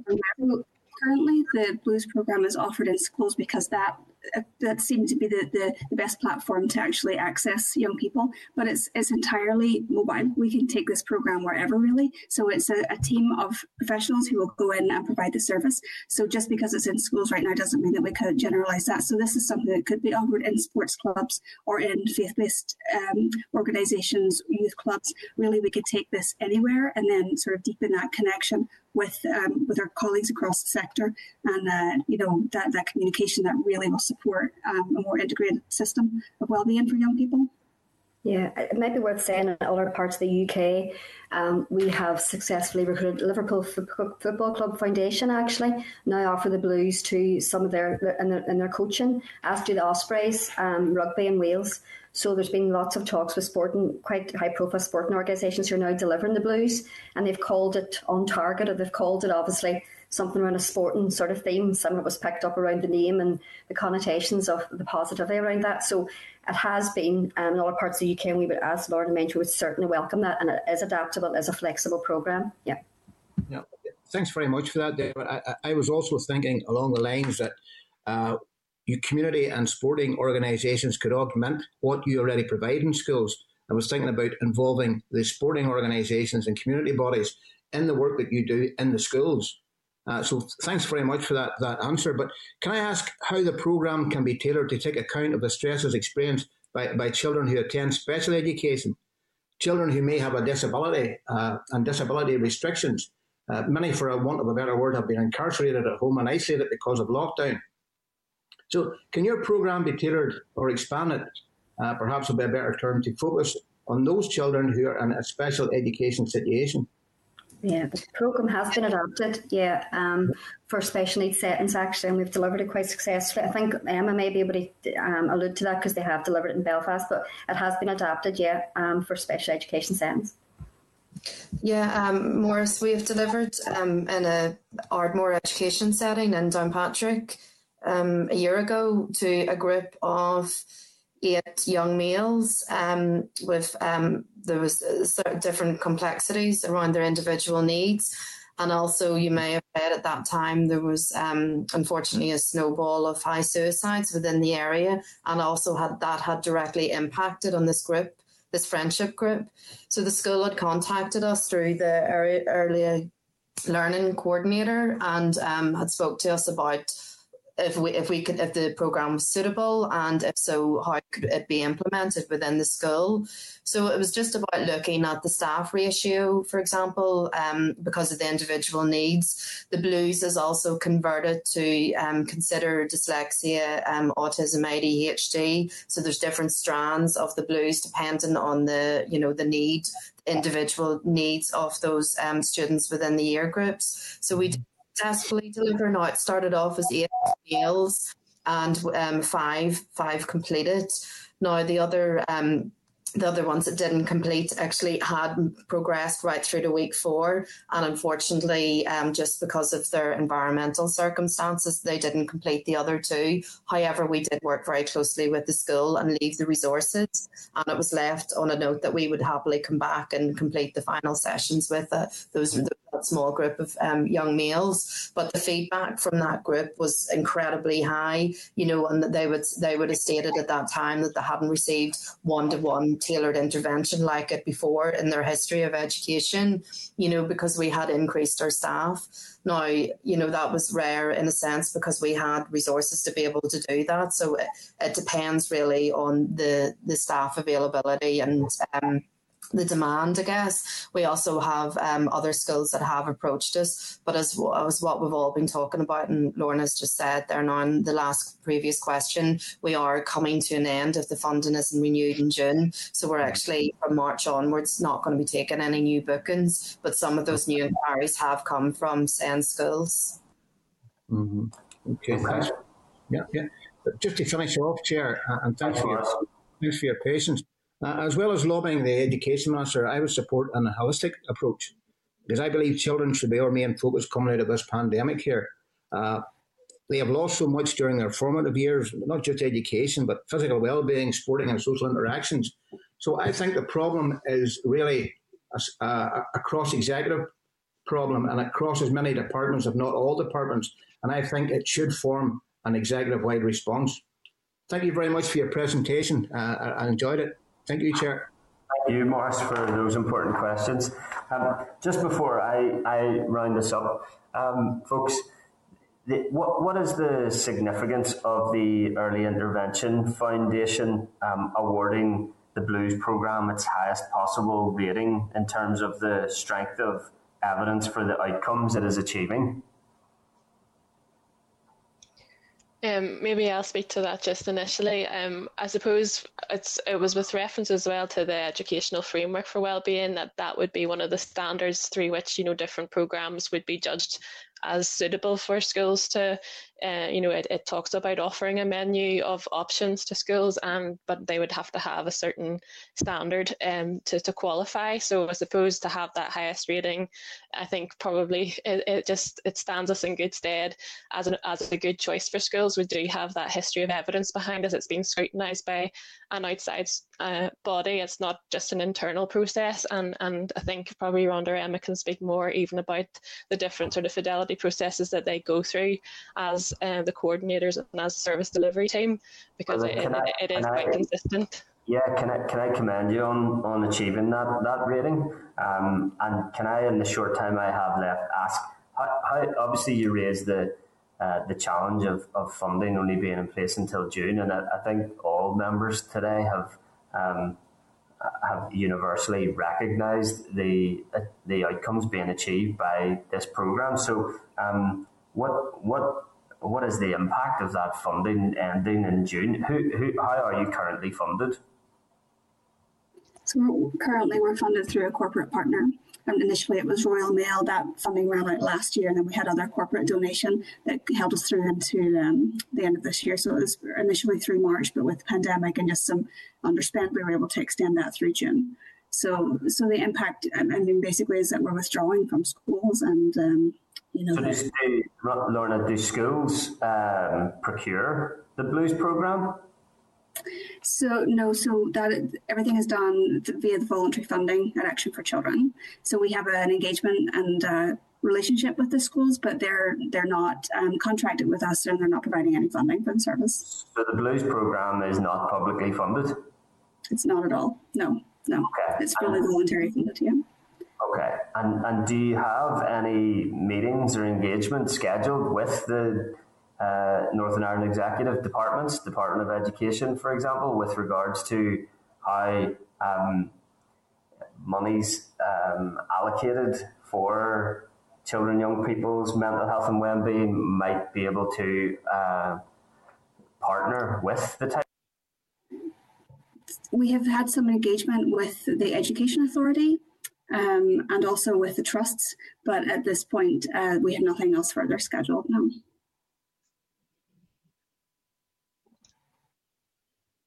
Have we lost them? I think maybe they've dropped out.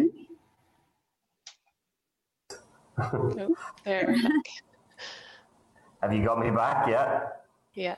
Sorry, my computer tends to gift me with at least one or two dropouts per session. That normally the timing of them aren't as bad as that one. Apologies. Okay, so sorry, just to ask that again then, do you have any meetings or engagement lined up with the Department of Education? We don't. We did have some engagement with the Education Authority and also with the trusts, the various different trusts, but there was no resource for any kind of to allocate any funding to the service. So at this point, we don't have anything else lined up. No. I have also written to the Education Department seeking engagement, but I haven't received any responses as yet. Okay, well, look, I think we as members will want to reflect on that for you and perhaps consider what we can do in terms of engaging with the department to seek their engagement with you.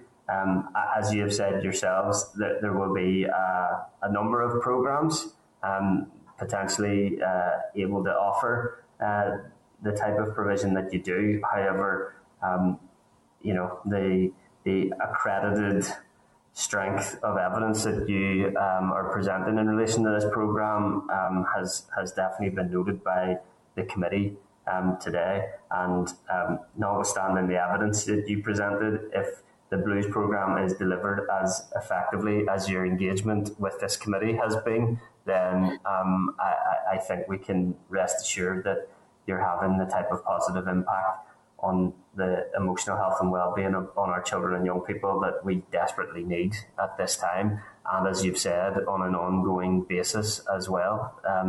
The data doesn't lie in terms of the challenge that we face here in Northern Ireland. So, look, can I, in closing, I think on time, excellent, thank you for your evidence today, and thank you for the work that you're doing on behalf of children and young people and their emotional health and well-being across Northern Ireland. And I'll be glad to maintain contact with you on behalf of the committee to make sure that we do have resources and support in place to make sure the like of the Blues programme can be sustained.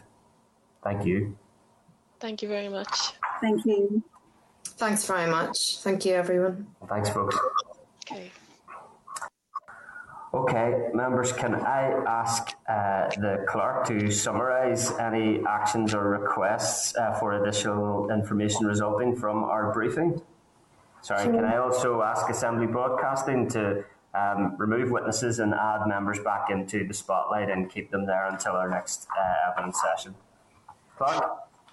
Yes, Chair, I think the main action is to write to the department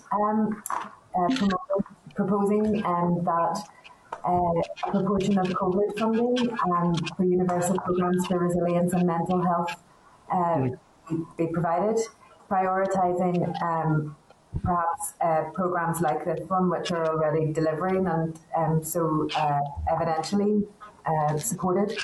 And also that a proportion of confidence and supply money might be ring-fenced for universal mental health programmes, bringing in this community and voluntary sector. members discussed a coordinated approach and integrated strategy, giving scope for better collaboration with the community and voluntary sector, and a lack of school voices at present. And that this might avail of COVID funding that is available at the moment, and allow there to be a prepared state of affairs for school restart. Members discussed embedding this learning, so learning from programmes like this in the system for health and wellbeing recovery, to enable curriculum recovery, and generally to provide some security of funding for such programmes. So taking into account in the pandemic context the need to triage mental health for all children at this time, and then specifically vulnerable and looked after children about whom safeguarding alarms have sounded due to domestic abuse and parental addictions. Provision across the region, so including west of the Ban, as well as the kind of more metropolitan area, and commending the accredited programmes such as the Blues programme. That's a really helpful, comprehensive summary. Thank you. Absolutely. Yeah, Pat, come on in there. And I absolutely agree with you about Avian's summary there. I'm just wondering, could we insert the word ambitious somewhere in relation to whatever bid the Minister is making? Because given this is an unprecedented crisis, it requires more than just the run-of-the-mill bid for some funds. Thanks. Thanks, Pat. Thank you. Members content? Chair, can I just raise an issue? Okay, we'll take one at a time. I think we'll have Robin, and then I think I heard William there as well. Robin? Yeah, it's just, I think William's probably going to make the same point. It's really just that I'm in agreement with the committee clerks. The Zoe there, I think that's by and large right. I don't think, Chair, that it can last only in an educational context. I think this has to be a programme that is ambitious, and it has to move outside the educational sphere. And it does need to involve the likes of football clubs, youth groups, uniformed organisation, that potential for church. So I think we don't want to keep ourselves thinking in a very, because we're the Education Committee, thinking in a needs a broader approach. Sure. Thanks, Robin. Yeah, I would agree with that. Just remind members as well, if you're not speaking, to put your device on mute. I think there's a bit of audio background. But yeah, no, I mean, Robin, I think we're looking at an executive children and young persons wellbeing recovery program here, and you're looking at, as other members have frequently mentioned, educational wellbeing, emotional health and wellbeing, and physical wellbeing. And you make the case well that's going to require Minister for Education, Minister for Health, Minister for Communities, almost all departments. I would imagine it might be worth the committee also writing to the Minister of Education to ask how well placed the children and young persons strategy is in comparison to what an executive wellbeing recovery programme would look like, and indeed, Pat's reference to the need for an intensive and ambitious programme with an ambitious scale of resources in there as well. So I think we can definitely look at that. Was that William that wanted to come in as well? Yeah, it was very much along the same lines as Robin. Chair, it needs to cut across government. I have no difficulty with a letter going to Peter Weir, but equally, you raised the issue in the chamber yesterday about sports clubs and so on. You mentioned that wee club in East Belfast and whatever, but in terms of getting a sports club, that obviously it means communities. In terms of youth organisations and youth clubs and so on, we also need to encompass the local government as well, and representatives from the main sporting organisations, uniformed organisations. I think there needs to be a holistic approach that's not just governmental, but community as well, so that you're not just dealing with education, but you're dealing with sport, uniformed organisations, youth organisations, churches, and get a joined-up approach that gets a holistic approach to tackling the issue of the emotional well-being of our young people, and not just education. Thanks. Okay, thanks, William. I think we need to have a think about how we might Chair, could I just prompt that then? Yeah, Pat, go ahead. Okay, sorry, thanks for alerting me. Robbie, I'll bring you in immediately after. Thanks. Pat? I agree with the thrust of what Robin and William have just said there, that there should be a holistic, joined-up approach to this. But I think it's important also that someone has to take the lead, and the responsibility in this case falls with the Minister for Education. So I think the difficulty with involving too many people and not appointing a leader is that then we don't have a leader at all. And it's the job of the Minister of Education in this, and the lead in this matter. Thanks. Okay, thanks, Pat. Robbie, and I'll try and bring us to a close here because we are into our other sessions, and we do have the curriculum sports programme, which will obviously reference the sports and physical education aspect of this challenge as well. Robbie? Thanks, Chair. Brilliant to see the passion from absolutely everybody in this, and I mean, we're all pulling in the same direction. So the outgoing Children's Commissioner in England made a pretty good statement over this past wee while in terms of what the commitment will look like from UK government, from Westminster, and for ourselves, obviously, we've got to look at Stormont here, so it has to be the collective piece. I'm going to suggest that we then, again, just maybe as a matter of urgency, get speaking to our own Children's Commissioner, Kula, because I think that would be fabulous. I mean, we can. I think it's almost better to get the children's voice here, so we all have our ideas as to who owns us. That's fine. We can all have our opinions on that. But here's the thing, the children's voice is the thing that's important here. So it's not about us telling them exactly what we think to be right for them. It's very important that we get the children's voice in this too, Chair. So I think before we absolutely nail this down as to what our suggested strategy would be, I think it's important that we hear. And I know in the next couple of weeks we will have a couple of young people's organisations, Pure Mental A&I, Secondary Students Union of Northern Ireland and Crisis Cafe. And I think if we could get the Children's Commissioner, that would be really, really important, Chair. Wednesday, the 10th of March, Robbie. Yep. Okay. Any other members before we move on? No. Okay. Clark, you content with the follow-up actions? Yeah.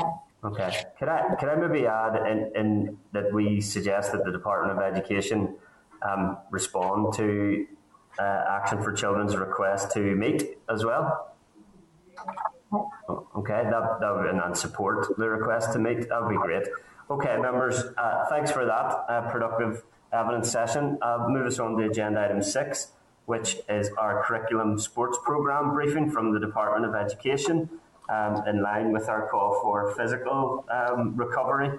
Also, can I ask Assembly Broadcasting to remove all members from the spotlight and to add our witnesses? Can I refer members to a briefing note from the committee clerk at page 89?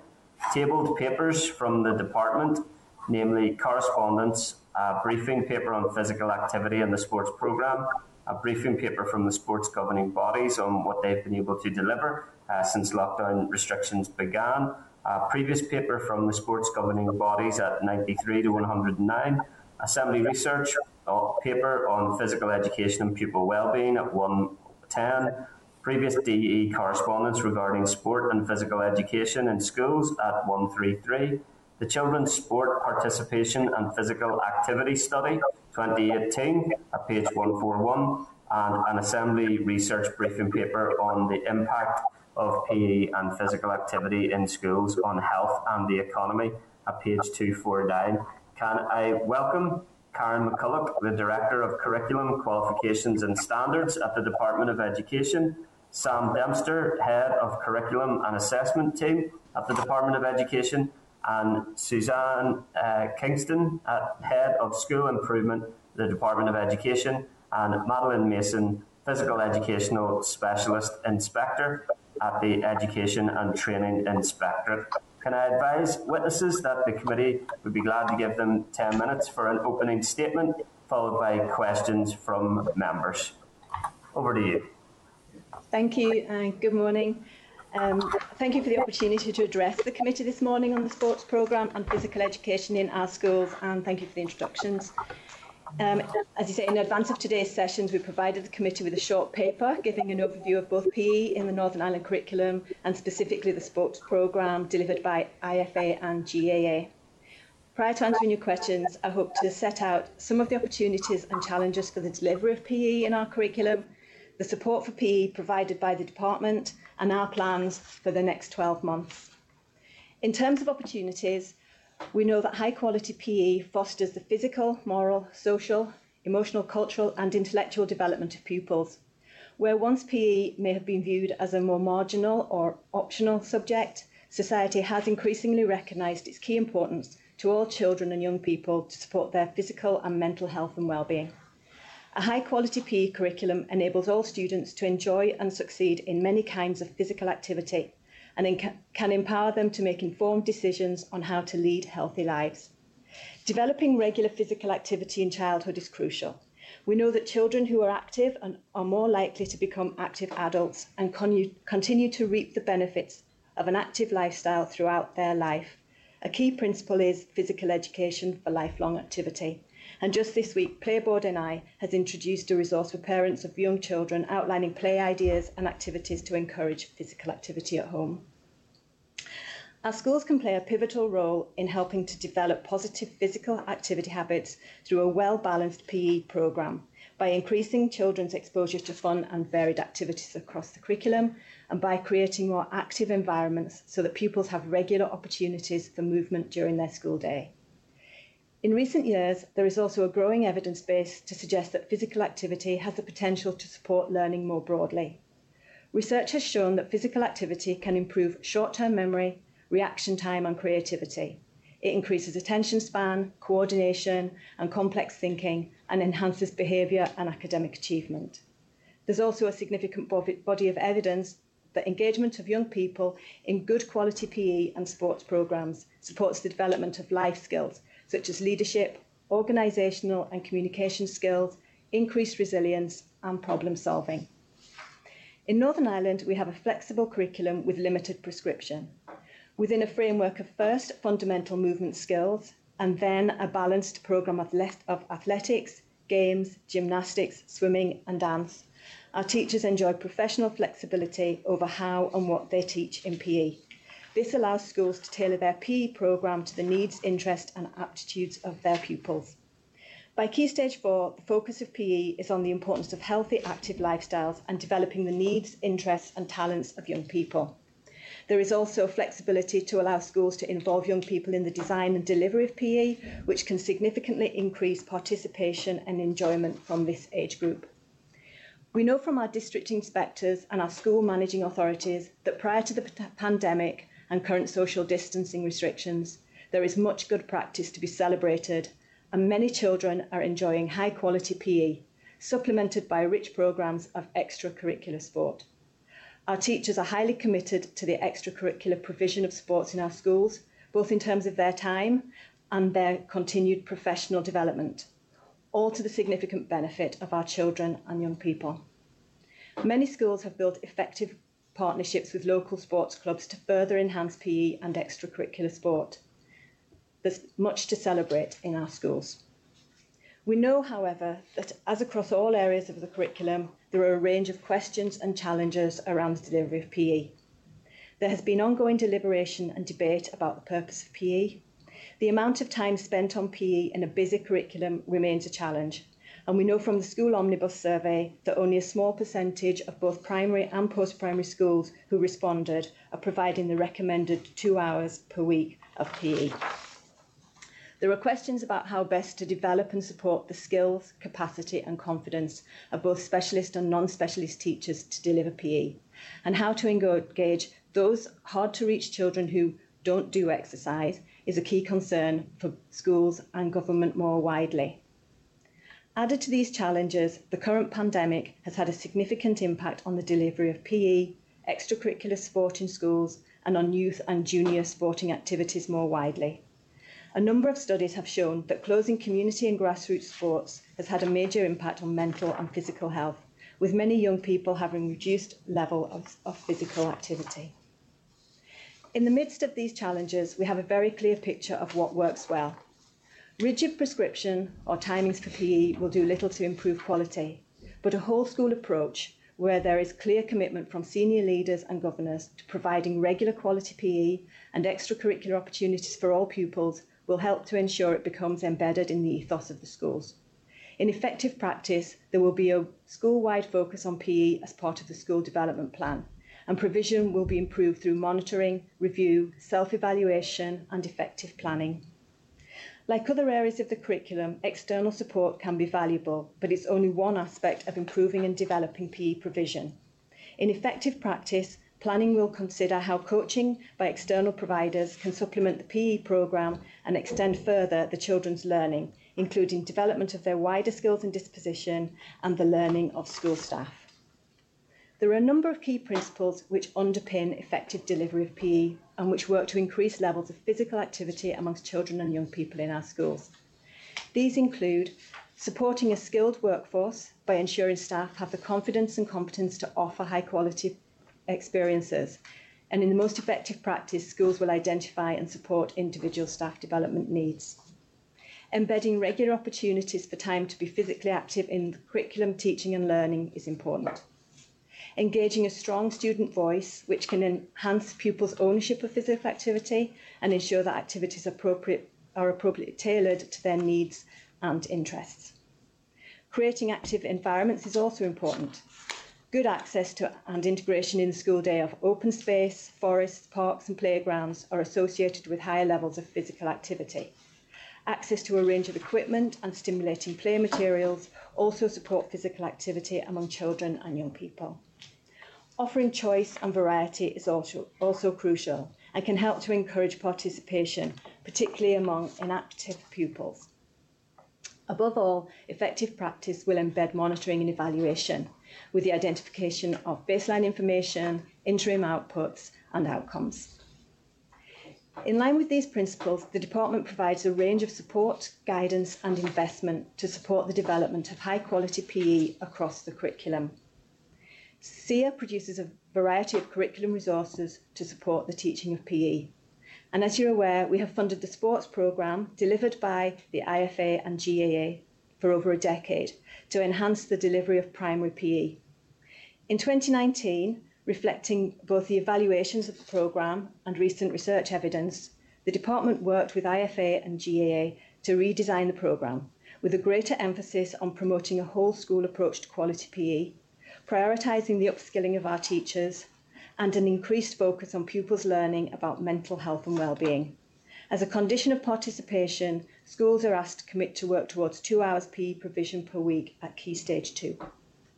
There has also been significant and ongoing investment in modern state-of-the-art sports facilities for our schools.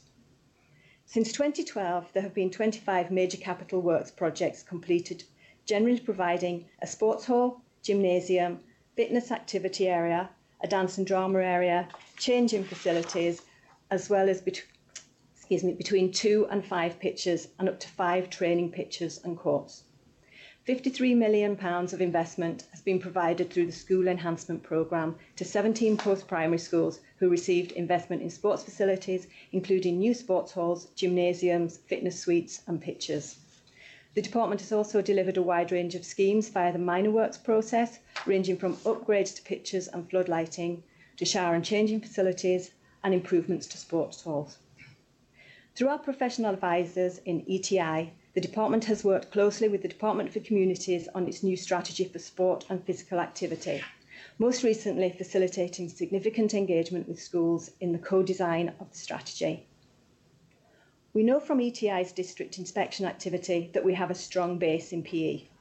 Going forward, however, we believe it's extremely important to comprehensively evaluate the nature and quality of PE provision.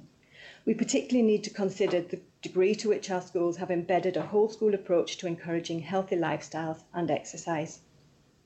As the committee is aware, inspection is currently paused, and ETI's focus throughout the pandemic has been on providing practical, at-the-elbow support to schools.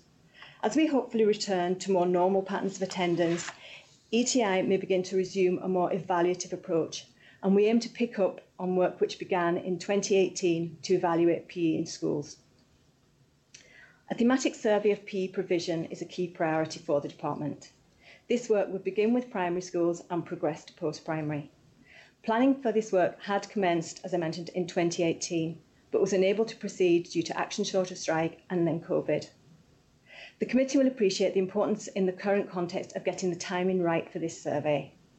As we are all too aware, the delivery of physical education in our schools has been impacted by the COVID-19 pandemic, so it will be important to allow schools time to return to more normal routines prior to the survey. Such a survey will provide an opportunity to consider key issues such as the department's recommendation that schools should provide pupils with a minimum of 2 hours of curricular PE each week, the skills and confidence of class teachers, and any specific issues with pupil participation. It will provide a strong evidence base on which to inform and plan future interventions. In conclusion, we feel times have changed. We now know so much about the value of physical activity for physical and mental health and well-being, to promote positive body image in women and girls, to help people with depression, to engender a healthy lifestyle from an early age, to sharpen concentration and academic performance. The department is committed to supporting our schools as they plan, develop and implement high-quality physical education and increase opportunities for physical activity across the school day. We know that it's crucial to create an environment where PE is a priority for schools within their curriculum. In developing advice for schools on curriculum planning as they resume face-to-face learning, the department will be emphasising the importance of providing engaging activities with opportunities for collaboration, creativity, play and social interaction.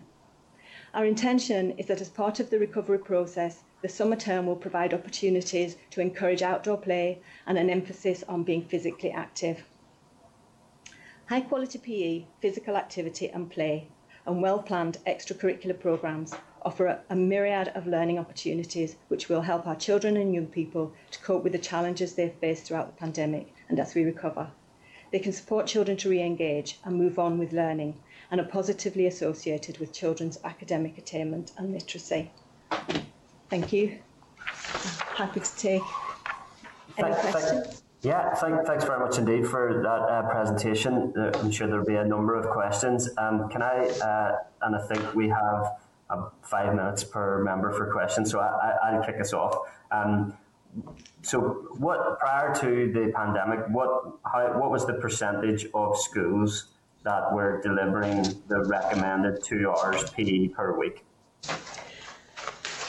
In the last omnibus survey that we did, that was 2018, the 2 hours or more, there were just 5% of primary schools and 8% of post-primary schools. I mean, most were providing 1 to 2 hours of PE lessons, and that wouldn't include, of course, physical activities such as their outdoor play or their daily mile or extracurricular activities. But that was the figures. Yeah. Thanks for providing that, and I have those available to me. The figures for 2 hours or more per week are truly shocking and have been for a number of years. 5% of primary schools, 2 or more hours per week, and 12% of post-primary schools, 2 hours or more per week. But as you say, the way in which the data is collected is not entirely helpful either, because the 2 hours or more bracket is then the 1 to 2 hours, which is significantly more. 1 to 2 hours per week in post-primary is 63%, and 1 to 2 hours in primaries is 57%. But obviously, that could be 1 hour or that could be 2 hours. We don't know. But the 2 hours or more is truly shocking. And if that was any other part of the statutory curriculum, it would be a scandal. It would be a headline. And I don't know why it isn't, to be frank. We have had assembly motions calling for improved monitoring and reporting of physical education hours accessed by primary school pupils, and a public consultation on the introduction of a statutory obligation on an appropriate minimum amount of physical education hours per week. So that is truly shocking. As you rightly acknowledged, the impact of COVID on physical education has been significant as well. What is ETI's assessment of the impact of COVID on physical education? Are you happy to take that? Yes, hello. How are you? ETI. I think we're all singing from the same hymn sheet here. You know, the key question is how do physical education teachers continue to provide during the pandemic? And I have to acknowledge the great work that's been done in schools. During physical education time and timetable time, children and young people are being set physical education activities and tasks. It has had a major impact, of course, because they're not in school, they're not able to engage with their friends, they're not able to participate in physical education as we know it. So it has had a major impact. I think what's key is that on any recovery programme, it needs to be at the core to engage young people back in their learning. I mean, you know, I know anybody who's a physical education specialist will know children go to school, and one of the key reasons why they go to school is to enjoy physical education. You know, we're passionate about it. We have to ensure that, you know, on return to school, that PE is at the core. I mean, we have tweeted, you've seen our tweets probably as well, we have said that PE is central. It's a key area of the curriculum, and children will need to engage in it whenever they return to school. Okay, I obviously wholly agree with you. I was previously advised that the ETI would be commissioned to undertake a review of physical education, and yet the Minister has most recently responded to a question of mine to say that there is no review and therefore no update on a review available. I think an action out of this will be to write to the Minister and ask what could I just come in there just to say that, I mean, we had worked with the ETI to develop an evaluation of PE in 2018 and have the terms of reference and everything, but it was impacted by action short of strike and then COVID. I mean, what we were going to be looking at is the nature and quality of PE provision, the skills and competence of teachers in delivery of the PE curriculum, and identifying case studies of good practice. And as I was mentioning in the remarks there, once we start to get back to more normal routines and ETI back to doing evaluative work, we are going to prioritise this thematic evaluation of PE. And I think that the other thing that we'll need to maybe look again at the terms of reference is what lessons we've learned from this period of COVID, you know, and how we can build some of that through. Absolutely. Just to add to that, add what Karen said, is we were absolutely delighted to be commissioned to undertake a study in physical education, both myself and Dr. Mark Barr. And we look forward to working with the department in actually carrying out the survey. In 2018, we had already issued letters to schools. We had a cohort of schools that we were going to sample. We were going to go in, spend a day in the view department, talk about the quality, Chris, of physical education, not so much the time, but the quality of the provision. And all that was ready to go. And then, unfortunately, we had action short of strike, and now we have the pandemic. But we look forward, you know, in the future to working with PE and carrying out that stuff. And you'll appreciate, Chris, the importance of the timing. Getting the timing right off for this, because we have to let schools have the opportunity to get back to face-to-face learning and more normal routines before we would attempt to evaluate the quality of PE provision. You know, it's about getting the timing of it right. I understand that, and to speak to what Madeline had said as well, I think it's time and quality. I don't think it's either or. But I mean. And this is in no way a criticism of individual schools or individual PE teachers. Fate would have it, I have a number of very close friends who are all PE teachers. They are by and large starting work in extremely difficult circumstances, but alarm bells have been ringing for years with regards to departmental support for and monitoring of PE provision, and indeed the priority that is given to this aspect of the curriculum. I am running out of time, unfortunately, so my final question is just that obviously the curriculum sports programme, in that context of concerning levels of PE provision, in terms of the data that we have for the recommended 2 hours per week, the curriculum sports programme was providing exceptional support in that regard. It's my understanding that, as has been the case on far too many occasions, that the providers have yet to receive a letter of offer for financial year 2021-2022, which commences in a matter of short weeks. Therefore, some staff yet again are on protective notice. Can you provide us with an update with regards to funding for the curriculum sports programme for the next financial year? Yes, Chair. The Minister most recently met with the IFA and GAA on the 27th of January. As you know, the Finance Minister has announced the budget for this year and it's been consulted on. The Minister indicated to both providers that as things stand, the budget, which for this year was 500,000, will be available for next year.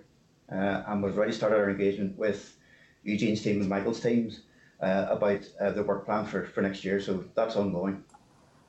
Thanks for that, Sam. That is helpful reassurance. When will they receive a letter of offer? Whenever I have the budget. What will actually happen is Finance will decide the budget. It'll come to the department. The Minister will make his decisions, and once those allocations are made, the letter of offer will go out. We're already working on that. Is there a time scale for that? We're not in a position to be able to give letters of offer until the budget is finalised and the Minister makes his final decisions on budget priorities. So we can't give a timescale until that budget is actually finalised. Letters of offer can't issue in advance of the budget being confirmed and being available. That's just due process in terms of prudent financial management. We're aware that IFA and GAA have written to us seeking assurances in regard to their staff, and we are considering that issue and will provide advice to that on that issue to the Minister in the near future. Does the Minister have an indicative timescale for the budget from the Minister for Finance? Not that I'm aware, and I was talking to Finance this morning, and no, we're not aware of that yesterday. I mean, we know that 2021-22 budget will be very challenging and unlikely to increase in real terms. And then the first thing is the Minister, will protect the school budgets and then determine what money is available for other providers and services. Yeah, the core services of schools, youth, early years obviously come first out of the budget, and then it's a matter of considering the wider budget position in terms of the range of external providers who provide curriculum support to our schools. But as Sam said, the Minister has given a significant level of reassurance to both the IFA and GAA, and we are considering the issues around the staff at this present time. Okay, I could go on this all day. I better bring my colleagues in. Thank you for your presentation and answers. Deputy Chairperson Pat Shane, MLA. Thank you, Chair, and thanks to officials for your presentation. And like the Chair, I'm very concerned about the number of schools that are actually reaching the recommended 2 hours of PE per week. And I mean, I think we have to do something to firm up those guidelines. In fact, to make them more than guidelines. In my view, 2 hours probably isn't even enough a week. And I suppose the education of our children and young people has three aspects. There's the educational and intellectual development of children. There's emotional and psychological development, and then the physical development. And all of those aspects are interlinked. You've already outlined the educational benefits of physical activity, greater attention span, better short-term memory, and a list of other things. And similarly, it also affects the emotional well-being of our children. So none of those aspects is more important than the others. So, I mean, could you tell me, what is the department doing to try and ensure that all schools deliver the minimum of 2 hours physical education? And have there been any discussions with SIA about them taking a more robust position on this issue? Thanks. I think, I mean, SIA do, just to touch on the SIA thing, SIA do produce a range of resources to support schools in delivering PE in the curriculum. And as I say, this is department recommendation, and we want to see, the amount of provision increased in line with that recommendation. But I think the key for us is around the quality of provision, and that I think we have to look at what might be more effective rather than saying you need to do a certain amount of time, which we will work towards. It's about ensuring the value of PE is recognised and reflected in whole school planning. We're coming from a good baseline in terms of quality, as Madeline has outlined. And if we want to increase time and ensure that provisions of high quality, well, then we'd really need to understand the nature of barriers, any barriers that there are, and to put in place actions to overcome them. And there's a lot of research around that, but what we need to have really is a full understanding of our own situation, and that's as relevant to school. Sorry, could I just interrupt you there? I apologise for cutting across you. You're in full flow. Yeah, and I understand this argument about the quality of physical education that's delivered, and that is vitally important. There's no doubt about that. But we never hear that argument about other subjects as a reason for them not being delivered. There is inconsistency across the delivery of English and maths and science in our schools, but no one ever says, well, we can't deliver those subjects because we can't deliver the required quality. So, I mean, I'm just flagging that point up, and I mean, in my view, I think physical education should be compulsory in schools, and the amount of time that is required should be mandatory as well. So, I mean, I'm also advocating in terms of, and I understand the difficulties there have been during the pandemic in delivering physical education, and I want to look beyond that with the reopening of schools and the return of children to schools, and the problems that we're going to face, particularly in terms of the emotional and psychological well-being of our children, and others that have fallen behind in their learning and so on. And physical education is going to play a massive role in all of that. And I mean, I would like to flag up to yourselves as people of influence within the department about the need for a coordinated and integrated strategy to deal with the reopening of schools, and that it should be properly resourced and funded. And there's going to be a need for, obviously an educational input, of course, that's vital, and education would take the lead.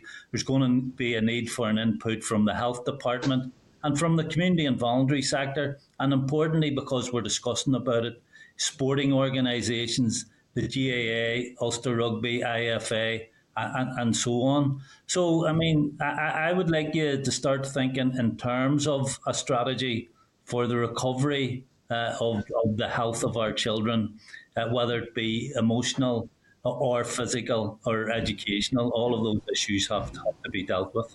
Thanks. Thanks, Pat. If I could bring another member, and we're just quite tight for time. Apologies for cutting across you there. No problem. Can I bring in Robin Newton, MLA? Thank you. Thank you, Chair, and can I say thank you to each of the members for attending today. And I don't have any questions. Really, I would continue the same sort of theme in terms of children's involvement. I do want to say this, though, and we make the demands, and we make the demands of our schools. But there are many other influences outside of the school that also need to be taken into account. Factors that the schools have no control of. And indeed, we also put pressure on the schools, and we expect, in terms of academic achievement, to see each year that the academic subjects are well covered, and indeed measurements of success. I don't know whether the members actually listened to the previous session when we were taking evidence, but it might be worth their while to have a listen into that previous session. But we do know, Chair, that children in Northern Ireland, in comparison with other parts of the UK, are least likely to take engage in physical activity. And that is a mystery to me as to why that should be so. But it is a factor. And we do know that the DOE guidance recommends that schools should provide pupils with a minimum of two hours. And that has already been covered by the previous speaker. I do perhaps want to just mention a little bit, Chair, around the curriculum sports programme, and perhaps ask the question in terms of the supported delivery of the cross-departmental strategies that include a fitter future for all, and that's coming out, as I understand it, from the Department of Health. Mm-hmm. And then Sport Matters, the strategy for sport and physical recreation delivered by communities, and those have been mentioned. And Chair, in terms of the academics area, and indeed the programmes that education are working with and delivering outside, really coming from the department, a joined up strategy for those full areas. Could I just come in there to say that, just to let you know that Madeline is a representative for the department as our professional advisor. She's been engaged with other departments and she's been involved in that consultation with DFC in the co-design process for the development of their new sport and physical activity strategy for Northern Ireland. I don't know if you want to say something. Yeah, just the Sports Matters. I mean, that has guided policy in Northern Ireland around physical education and sport. And there are the new cross-departmental, I think that's what's good, it's a co-design policy now, the strategy for physical education and sport from 2020 to 2030. And part of that engagement was consulting with schools and finding out where the barriers were for schools and what were the challenges for schools, but also what were the opportunities for schools. So I think that strategy, the fact that it is cross-departmental, will help to guide policy in the future and to inform us on policy in the future. Can I just ask, feeds into that strategy? Yeah, okay. Well, that's good. Can I just ask you, the team there mentioned barriers. Could you maybe just expand a little bit more on what you mean by barriers?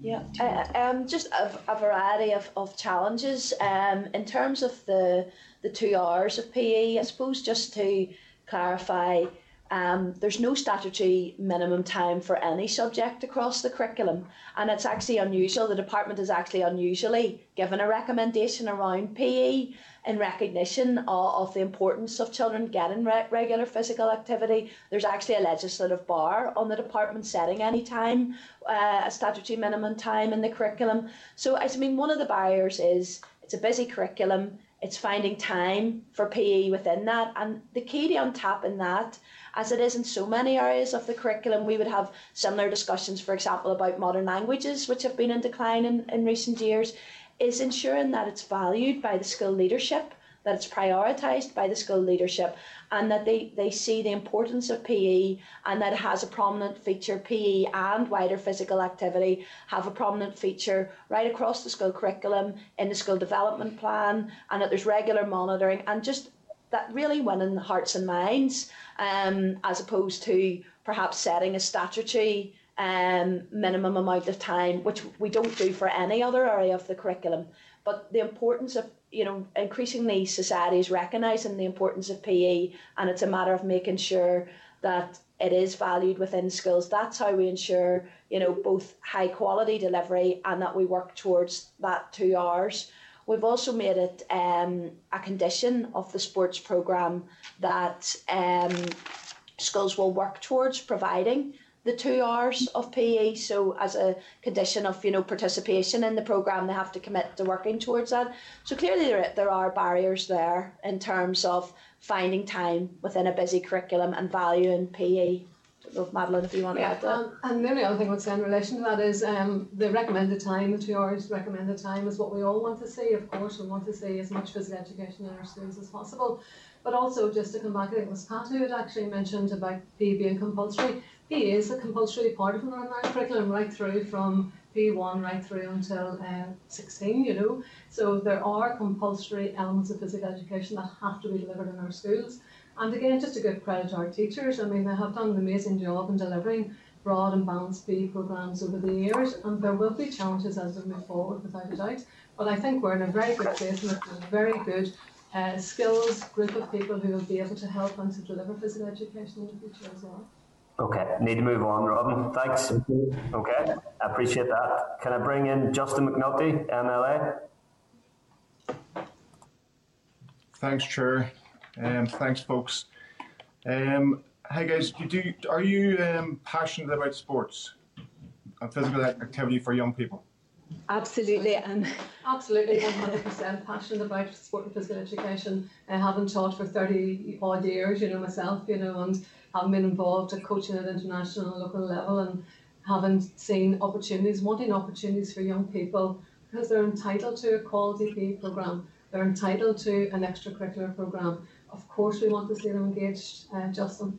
Do you love your jobs? Absolutely, 100%.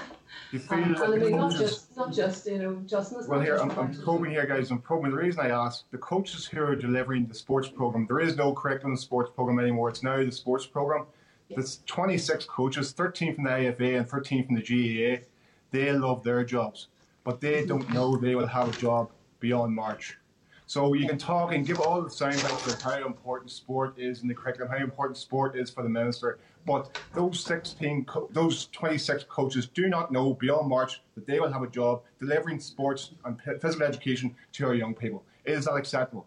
What is the hold up? What is the hold up from the minister? What is the hold up from the Department of Finance? That is totally unacceptable. So sound bites here this morning about how important sports is for young people, it doesn't ring through.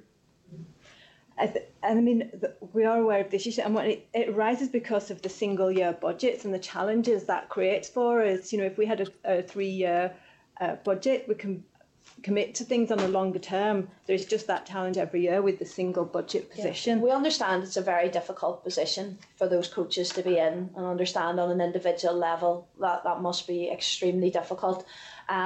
But we are engaging with IFA and GAA on the issue.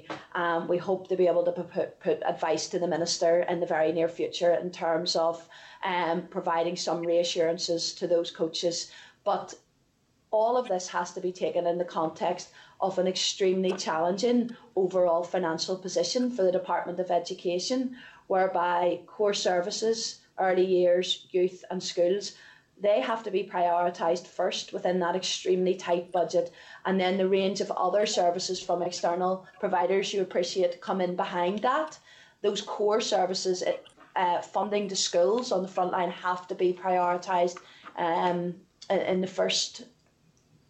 Okay, well here, my sense is that PE is just an awkward and inconvenient bolt-on for the department, and it's not acceptable. That's the feeling I get. You know, actions speak louder than words, and you can give all the smooth and nice words. That's the reality of what's happening on the ground when you're 26 coaches who don't know they're going to have a job in the next month.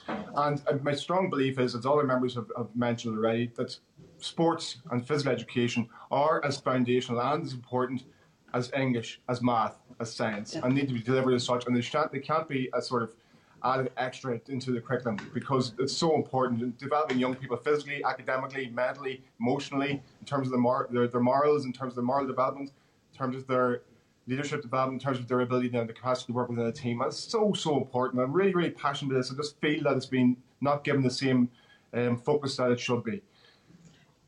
Could I just mention on that, I think that even during this pandemic, we would agree with that, and that we have tried to keep that focus on physical activity during the time. I mean, our curriculum planning circular that went out was very explicit in the importance of physical activity and engagement. We secured an exemption for PE in schools from the general health restrictions. we provided update guidance on PE to schools, even asking schools to allow kids going in their PE kit so that we didn't have issues with changing in the schools. And another positive, I think, has been in that sports programme, it's even through this time, that has continued to be delivered with online activity, challenges and lessons and webinars, and the evaluation of that pointed out that it was particularly welcomed by school leaders. So I think we have tried to keep focus, and we're very committed to, as they return to school, that will be in our guidance. That's true. I think it's important, Justin, to say I know the metrics here. I've heard the metrics, and the metrics are really positive in terms of the delivery of that programme and the impact of that programme. Now, that's been delivered to 200 out of schools, only 200 out of 400 might add, so there are a lot of schools who are not getting access to that programme, which is worrying and a huge concern as well. But the impact of that programme is massive. That's why it needs to have the support and the financial support that's needed to deliver it.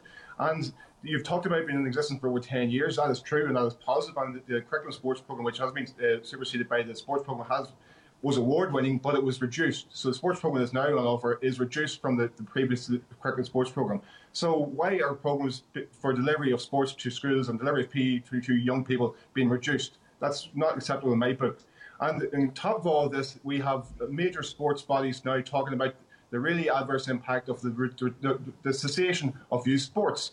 And they're really worried about the impacts on that in terms of the mental and the physical health of young people. So these matters all need address. I agreed there needs to be a holistic approach. And how can that happen when sports programmes in schools are being reduced and not enough emphasis being put on that being delivered as part of the curriculum? Justin, I think it's really important to say that actually, far from being marginal in the department's priorities, the department's actually spending more on external support for PE than it is in any other area of the curriculum. And I think that speaks volumes for our commitment to PE.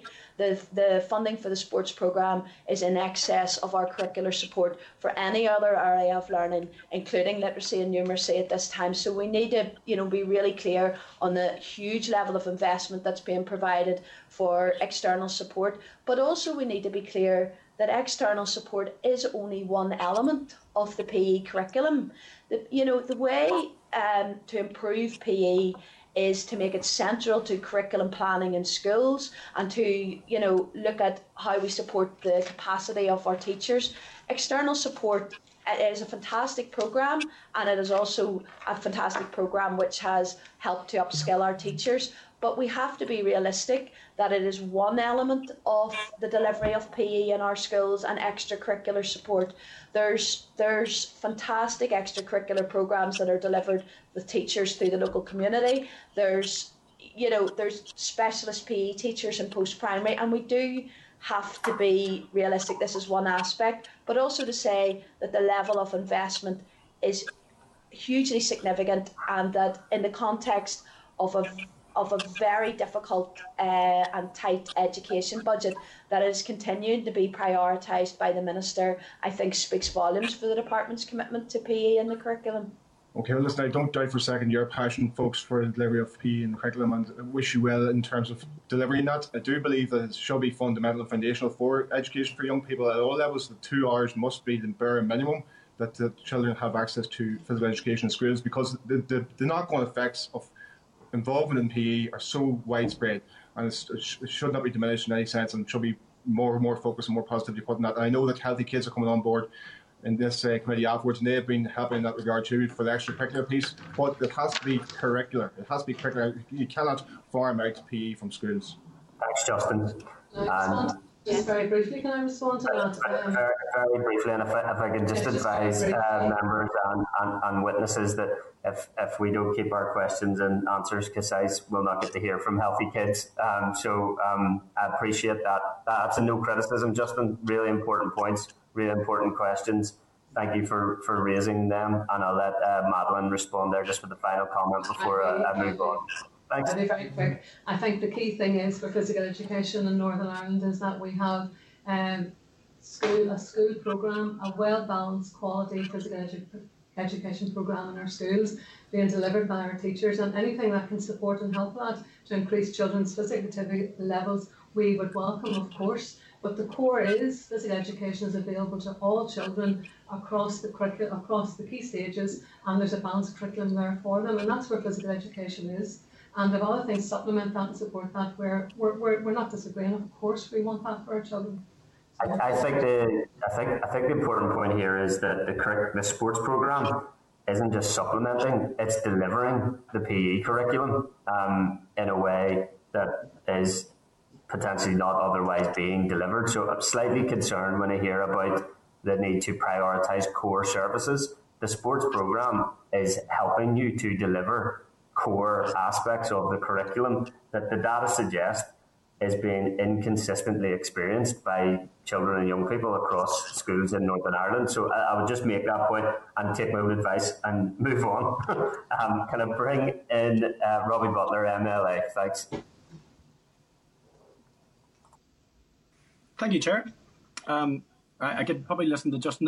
Justin. There's no doubt that this is Justin's topic, and been waiting this a long time. I'm incredibly passionate about it, as are all the members. I would come at it from a more mental health perspective. I wouldn't have played sports to the level that Justin did.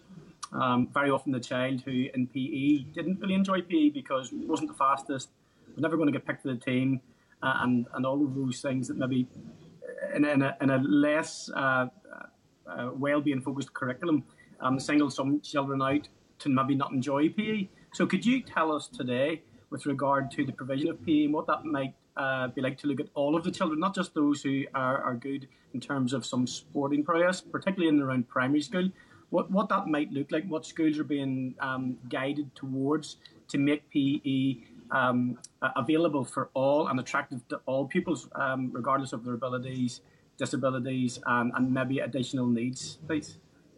Are you okay? Yes. We have a curriculum programme across the key stages. So we have a balanced programme where children are offered opportunities to engage in not just games, because a lot of focus has been around games here, but also in gymnastics and dance and athletic activities. And also we have a very strong fundamental movements skills programme operating in our Key Stage 1 classes, P1 and P2. And that's basically trying to give the foundations for movement and to support movement and physical development, so that whenever children progress through the school, then those skills, those fundamental movement skills, can be challenged in a different environment. Being inclusive is a very key thing in physical education, where we want all our young people in our schools to be included. And I mean, there are programmes, there are teachers will adapt, they will differentiate within the physical education programme to meet the needs of the children. So does that help to answer the question? Yeah, it certainly does to an extent, except that it would, going back to what all of the other members are pointing towards, and I'm not sure who it was who talked about the amount of spend that is given towards this, that would be greater than most of the other curriculum ideas, but yet and all the uptake is very, very poor. Now, I know that it is down to the schools individually to determine that. Given the fact that we know what the poor outcomes for in terms of lack of physical activity and all of the things associated with that, like for instance obesity and maybe that lack of social interactivity, what would you say are the obviously there's outcomes, there's good outcomes. What are the bad outcomes from not addressing this appropriately and seeing that all pupils do in fact have a high level of physical activity? Now, and the piece that I'm particularly interested in is the outdoor activities as well, because as I've said, I'm incredibly keen to ensure that this is tied into the emotional and mental well-being of young people too. Given that we have an inclement weather in this country, how outside the box are we thinking with regard to mobilising this on the scale that it should be?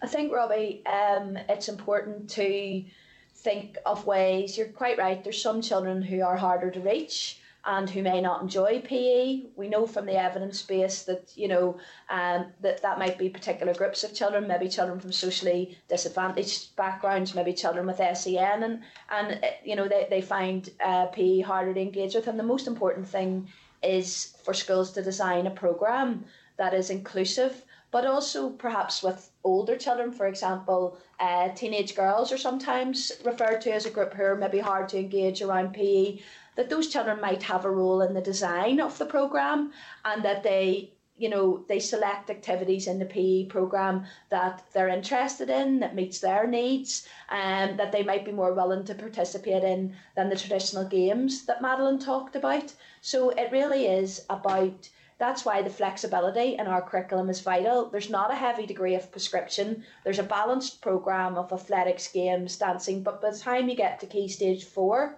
it really is, it's still a statutory requirement. Schools must deliver it to young people, but there's considerable flexibility to allow that amount of design and engagement with young people, really to try to ensure the very thing that you're saying, that it's not just those who are fantastic sportsmen and women who participate. The difference between PE and extracurricular sports is that all our children, as a statutory minimum, participate in physical education, and in that sense it has to be inclusive. Okay, just final point then, Chair, if that's okay. So just to put Justin on note, I wasn't great at running and football, but if I had played GEA in my school, I know it would have been better than Justin. So this is the last point, Chair, right? With regard to, so we can say what we think, teachers can say what they think. What are children saying? What has been done to get the voice of the children, to make sure that we are actually creating and delivering something that they actually want and will respond to? One of the surveys that is carried out is the Young People's Behaviour and Attitude Survey, and I know that through DFC they put quite a wide range of questions on there, and this is a survey of post-primary, so year 8 to year 12, and it's a really interesting section, to look at, and be happy to forward it to the committee. A range of questions about enjoyment of sport, and you do see these trends coming up, but also they ask what kind of things are the barriers that are preventing the kids from getting involved in these issues, and there's quite interesting breakdowns then that you can do, by gender or other characteristics of what will engage them in there. So yeah, the children, that's one way I know that the young people's voice is heard in this debate and informing the strategies that are being put in place. And I'm sure when there's inspection, Madeline, you take the views of... Certainly on inspection, I mean, we would speak to young people as part of the inspection process, and schools have really worked hard to get the young person's voice included in school through a number of ways: the school council, the school prefects. There's a very good programme that's in operation actually in the Armagh. I'm from Armagh myself, but the Armagh, Banbridge and Craigavon area, and that's the Girls Active programme, where the young teenage girls are actually co-designing the physical education programme with their physical education teacher, and that's then allows them to have a programme that meets their needs and interests as well. I was just going to mention, Robbie, there's a specific resource that SIA have produced called Every Sport for Everyone, and that is really specifically designed to look at how schools can provide inclusive sessions, particularly for children with SEN and a mixed ability, and it's really designed to make sure that PE is inclusive as possible, and it's a really useful resource that is there and is available to schools. Okay. Thanks, Robbie. Thanks, okay? Chair. Yeah. Madeline, very brief comment. I must admit, the ABC Girls Active sounds super programme. Why in the world is that cited as unique practice? Why in 2021 is engaging girls in co-design of what PE is attractive for them a standout programme? I think it's not so much that it's a standout programme, but I think it's actually a programme, and I've had the privilege of going and listening and speaking to some of the teachers and some of the girls involved, where you're actually getting the young person's voice in the design of the curriculum. They're being asked to be ambassadors for physical education in their schools and to increase participation levels by encouraging them to bring a friend to an activity or whatever. Chris, I think that's what I'm saying. Extremely positive. Just it's concerning that is not the norm, and that's what we're working towards. Can I bring in William Humphrey, MLA? Thanks. Thank you. Good morning, everyone. Thank you very much. So good afternoon now. Thank you very much for your time today and your answers so far. I want to just thank the department for its commitment to sport and recreation in our schools and the resource that's being provided. It's hugely welcome and much needed, as other members have said. I suppose I fully understand, as Chair of the Public Accounts Committee, the pressures that you're under in terms of single year budgets. That is hugely problematic. It is hugely problematic and very, very traumatic for the coaches that are involved, because obviously they get a year's funding and then they're worrying whether they're going to be in employment the following year instead of getting a 3-year commitment or whatever. That's something which is wide across the community sector and something which is debilitating for employees, because it means that if that uncertainty is there, they begin to look for other employment, which may not necessarily, given the current circumstances that prevail out there, be there at the moment. So I fully understand the issue there. Have we got an indication from your minister as to the answers from, for example, the finance minister around these monies? Have a time scale at all? No, I was talking this morning to our finance people, and there is nothing at the moment, because I was asking, how certain we were. That's still, is still being consulted on, as far as I'm aware. But as I say, the minister is very supportive of this programme, and and he has met with the GAA and IFA on a number of occasions to discuss it. Yeah, if I can just come in there as well. I mean, my understanding is that the consultation on the budget for 2021-22 finishes on the 26th of February. So until that process has been gone through and the evidence collated, then we're not going to be in a position to know our budget until the finance minister makes his decision, which I accept passes on difficulties for the organisations, and it's an issue we face every year with them, and we have to work it through with them. As I said earlier in response to Chris, we're already in that process of planning for next year. So how many coaches are we talking about in total? 26. 26 coaches, 13 from each organisation. Well, that can't be 13 from each organisation, because there doesn't seem to be anybody from rugby. Why is that? No, when I say each organisation, I'm talking about the IFA and GAA. Ulster Rugby aren't currently represented. Why is that? Well, it was a ministerial decision in 2012. The then Education Minister decided to commission the IFA and GAA as regional bodies to deliver the programme in schools and work with them to co-design. Which minister was that? That was Katrina Ryan. That was Katrina Ryan, and then it's been continued. The programme's been continued by successive ministers. Yeah. I went to a school where we had to play rugby, and fortunately only had to play it for 1 year, and then you could opt out. As someone who didn't excel in rugby, I was happy with that. But look, there are many of our schools who do play rugby, and rugby is a very significant sport in our community. So, I mean, a number of members have talked about GAA and IFA and Ulster Rugby. But here we have a situation where actually we're not talking about Ulster Rugby, because Ulster Rugby is not included. And I think that's something that's need to be looked at, because rugby is played by a significant number of young people in our schools and should not be left out. I would simply make that point. I'm sorry. I think just from the previous presentation that IFA, GAA and Ulster Rugby gave, Ulster Rugby aren't included in the sports programme. It's just IFA and GAA, but they are in schools. Yeah, well, I knew that. I mean, I served in the decal committee, and these three sports would have come in and made presentations. But you've just said they're not included in the sports programme. But it's also, just to be clear, the sports programme isn't IFA and GAA delivering Gaelic and soccer. They're delivering and supporting the delivery of PE. Originally, the programme was about fundamental movement, and now it's about providing a range of support across the PE curriculum. It's not a programme that delivers football and Gaelic. It's a programme that is supporting the delivery right across the PE curriculum, just sort of to be clear on that. Yeah, but nevertheless, there are thousands of young people in our schools who play rugby. Rugby should not be excluded, and I think the department needs to look at that. I have no particular axe to grind. I have no involvement in any rugby clubs or anything like that. And we haven't even got to speak about cricket, which isn't included either. And I think cricket is also a sport which is played by a significant number of schools. And I do declare an interest as a vice president of Woodville Cricket Club.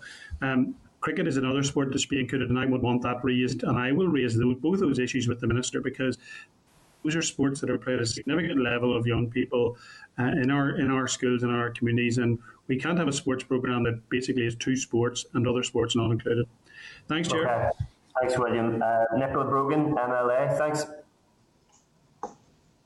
Chair, and thanks to everyone for attending here this morning. Much of what I wanted to discuss has actually been discussed already, so I'll be very brief. I'd just like to reiterate what everyone else has said, that maybe we're concerned about the fact that there's such a little take up, like most people aren't getting their 2 hours recommended access to PE within schools. So I really do urge the Minister to put in an ambitious and proper bid to ensure that this programme gets its proper funding in the future.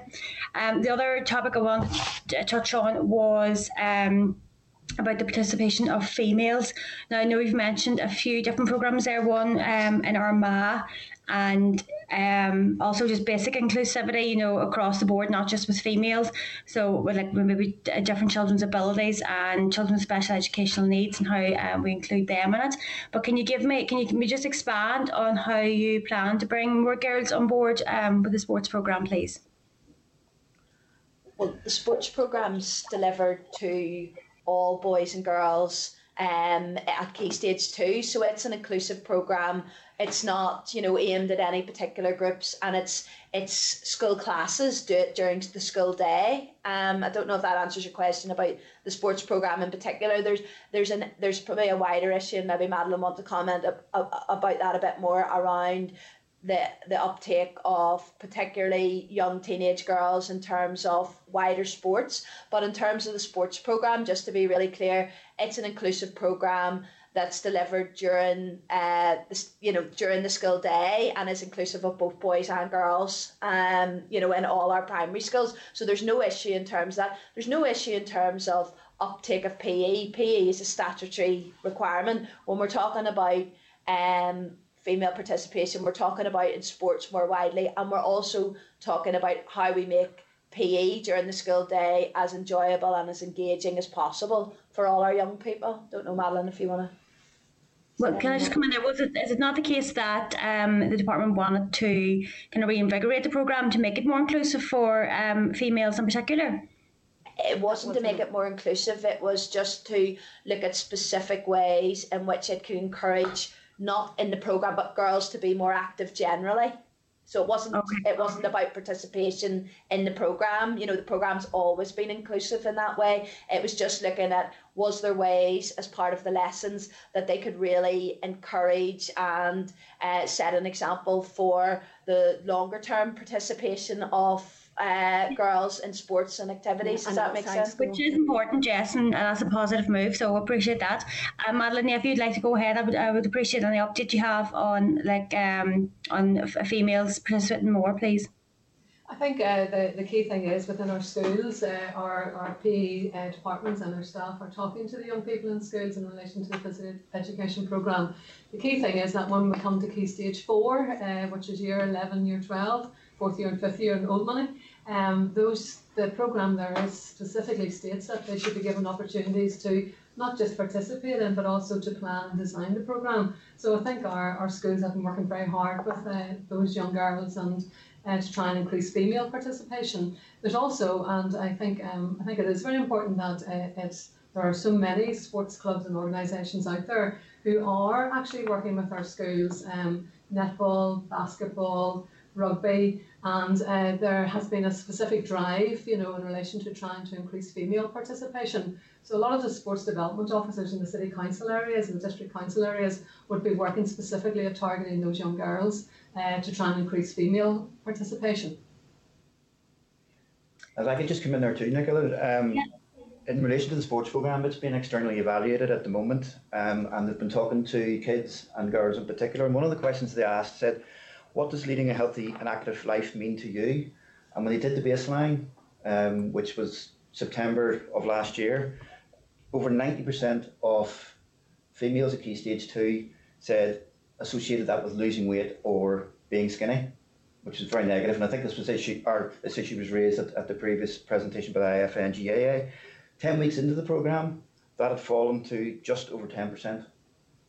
So, and the feedback we're getting from teachers on behalf of children is that girls are now becoming more involved in PE and more enthused.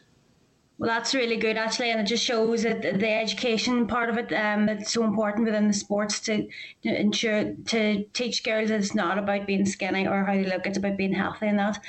Thanks very much, everyone, for your contributions there. Thanks, Chair. Thanks, Nicola. Really important question. Thank you. Can I bring in Maurice Bradley, MLA?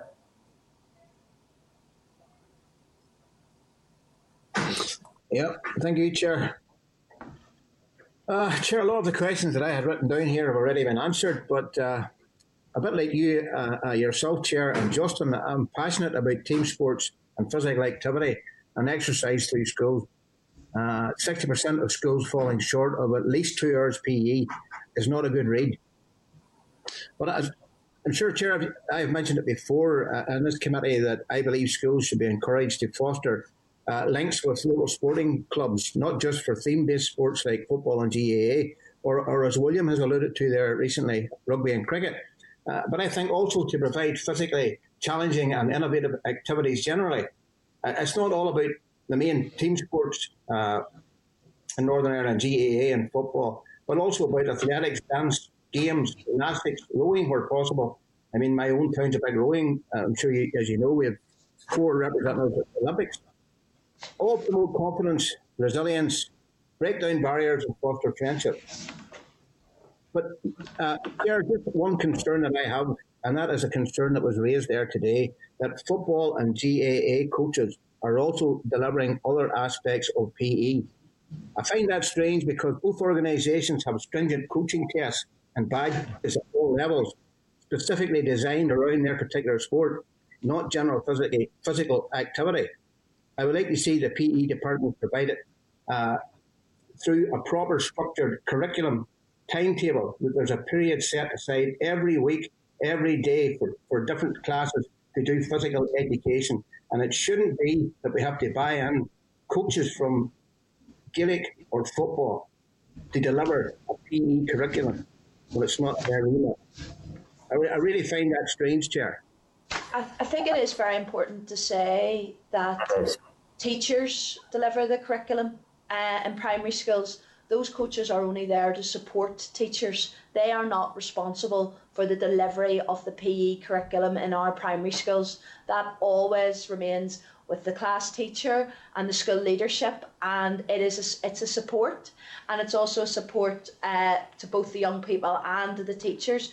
But the department is very clear. This is not about coaches taking responsibility or delivering the PE curriculum. That's completely not our position. This is about, in the best practice, schools should be looking at how this support can extend and improve their PE provision for the children in the school. It's not about this is the PE provision for the children in the school. It's very much about an extension. As you know, any partnership with a community or voluntary or sporting organisation should be, it's an extension. But the core of the PE curriculum in our primary schools is delivered by the class teacher. Yeah, thanks for clarifying that for me, because it didn't come across that way. So if I picked it up wrong, apologies. If I didn't pick it up wrong, well, we'll just have to run with it. But it's important that schools start to foster relationships with local clubs, local football clubs, sports clubs, whatever, because it benefits the school and it benefits the club. And it's normally delivered by volunteers, not paid coaches. Yes, and I think you see that in that's it. I mean, I totally agree with everything you've said, Maurice. It's very much physical education. Our schools delivered by teachers, and our post-primary schools by specialist physical education teachers. So I agree with that. Whenever we are out in schools, that is what we're seeing. We're seeing in post-primary the physical education programme being delivered by teachers and specialists. And in best practice, what we see is where physical education is on the school development plan, and then it's prioritised, and then senior leadership give value and priority to that. And then what happens then is you have a whole school approach to physical education. You've got a good plan, progressive programme, right through from P1, P7, from year 8 right through to year 12. So that's what happens in our schools. That's what we're seeing in our schools. That's what our PE teachers are delivering. Okay, that's fine. Thank you very much for that, and thanks for your presentation. Thank you, Chair. Morris, can I? There are clearly issues here. So we can't give an answer away for all of them. What time is given to physical education training of initial teacher training for primary school teachers? I think, again, Madeline, you were involved in some kind of review. It depends on what you're talking about here. If you're talking about the BEd Honours degree programme, is that what you're asking, Chris, in relation to... To clarify, you've said that primary school teachers deliver physical education curriculum in primary schools. What level of training during initial teacher training do they receive to equip them to do that? Okay, in the BEd Honours degree in both St Mary's and Stranmillis, you can specialise in physical education as a core area, and that can be carried throughout the 4 years. And so you will have specialist people coming out into the system who are physical education would be their main subject. For all of the other, have I lost? We lost everybody. We lost everybody. Have we? Has we got cut off at 12 o'clock. Can you hear us still, or? Hi, I can. We lost everybody. We lost everyone. in the Is that me back? There's the chair back. Yeah, the chair's back. Okay, sorry, that's me back. You hear me okay? Yeah? I think other little pictures. I think we lost everybody else. Can you still hear me okay? Yeah? Yes. Yeah. Okay, I'll run with that then. So are you saying that a primary school teacher only receives preparation for the physical education curriculum if they choose it as a specialism, or will they? No? Okay.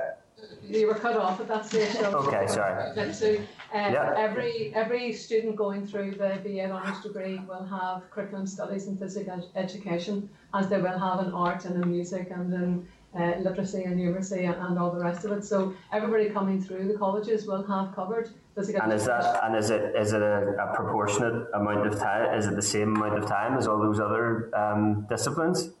We have just completed the inspection of the BEd Honours degree in both colleges, and one of our recommendations and findings was to look at the balance between physical education and other areas of the curriculum, in particular literacy and numeracy, Chris. That's what we would recommend.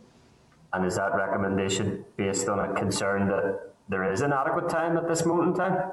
No, not that there's inadequate time, but because there has been such a focus on literacy and numeracy, as you all know as well, in our primary schools, and just to ensure that physical education is in there as well with them. Okay. And what CPD does a primary school teacher get in relation to physical education? Well, this is the key question. We have a lack of CPD across the board. Budgets have been cut. We used to have physical education specialist people within the Education Authority who have dealt with physical education issues. That is no longer the case. So really looking at continuing professional development, schools will look at their school development plan. Schools will look, and senior leadership within the school will look at the needs of staff within their schools. And then the school development plans go through to the Education Authority, and the Education Authority then, that will hopefully inform what developmental needs are required. And it's very much within the schools now, particularly in relation to the professional learning strategy, that we're really looking within. We're looking within to see if we have the specialism, and if we don't have the specialism within, looking within clusters, within the area learning communities to continue that professional development as well. But there is, I agree, there is a concern around continuing professional development in the round, Chris, not just in relation to physical education. Okay, time has beaten us. Thank you so much for your time today. I think that ETI review is long overdue, and wish you well with it. And you can sense from the passion and the interest from members in relation to physical education that we'll remain in contact with you about this. Thank you. Thank you. Thank you. Thank you. Okay, members, can I ask Assembly Broadcasting to remove witnesses and add members back to the spotlight, and ask the clerk to summarise actions from that briefing? Yes. So the committee was concerned about a few things, so I suggest that a letter would go to the department on this. The 2-hour-week data, and particularly concerned about the data for the number of pupils who were having more than 2 hours. It's really low and historically low. The committee might also want to seek urgent confirmation of funding of the sports programme and ask the department to reassure coaches that their jobs will be funded in the coming year. Then the committee might want to ask why the sports programme is such a reduced version of the curriculum sports programme and is only rolled out to 50% of schools. The committee was concerned about how much girls are involved routinely in co-creating the content of their PE classes. They did get a bit of reassurance about that, but it might be worth following it up.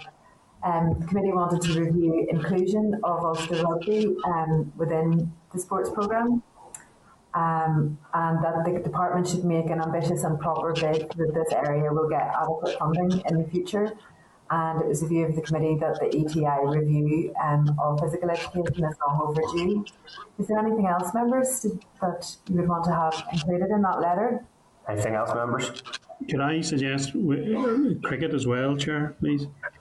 Okay, William, what do you mean by that? Did you take the point from the officials that this is IFA and GFA are delivering the programs, but they are delivering fundamental movements, not necessarily the sport per se? So would you want to engage with cricket to see that they have the capacity to deliver physical education curriculum, or what precisely is the nature of the proposal? Thanks.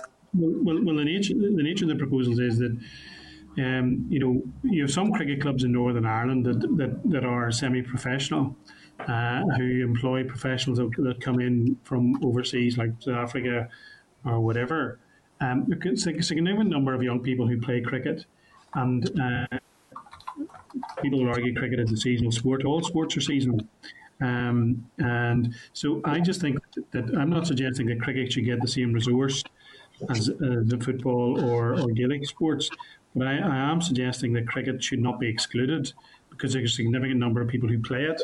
And I do think that the department should at least be looking at it.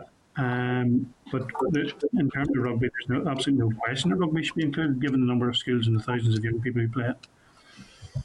Sorry, I think there's a misunderstanding here in terms of what the programme actually is. The programme is not delivering GEA coaching or soccer coaching in the schools. It's delivering fundamental movement skills and active activity, physical education in the schools, not the sports delivering their Yeah, but look, the reality is, I fully understand what the programme is, as I fully understand the budget pressures. But what I'm saying is that you cannot have a situation where sports are hundreds, thousands of young people playing sports and those sports are not included. It needs to be more inclusive. It's not inclusive. Okay, I'm not. There's no sport included. No, I don't understand either, from honest, William. But is there a form of words that you'd like to include in the correspondence? No, I'm happy for the clerk to put something together. Okay, and William, is it inclusion in the sports programme itself or greater representation of rugby and cricket in the curriculum? Yeah, I think to be honest, for me, but it's only me, it would be both of those things. Right. I'll come up with a form of words then. Okay, any other members? One quick one there. Justin and then Robin. Thanks, Justin. Sorry, I think we do need to celebrate successes, and the ABC Active Girls programme is phenomenal, as alluded to by a number of members already. We write to them and congratulate them on their success and being leaders and being innovators and leading the way in a very important realm, which is about getting and promoting activity within girls. Sports and we'll be glad to do that. Yes, we're glad to do that. Thanks, Justin. Robin? Chair, you might cover this under another item, but obviously I have raised previously in the committee about the continuing professional development opportunities and that would be a concern of mine as well. So the committee clerk maybe it's a different matter, Chair, but indeed I think I'd need to raise the issue of CPD. I think it's important in the overall context of our educational system. Yeah, happy to do that. Can I raise another one, Chair? We are made aware within the research document that children in Northern Ireland are least likely to meet the required levels of physical activity when compared across the UK. And if that is primary to our children, then the likelihood of them going into physical education continues to reduce. So maybe could we raise the question with the Minister for Health, and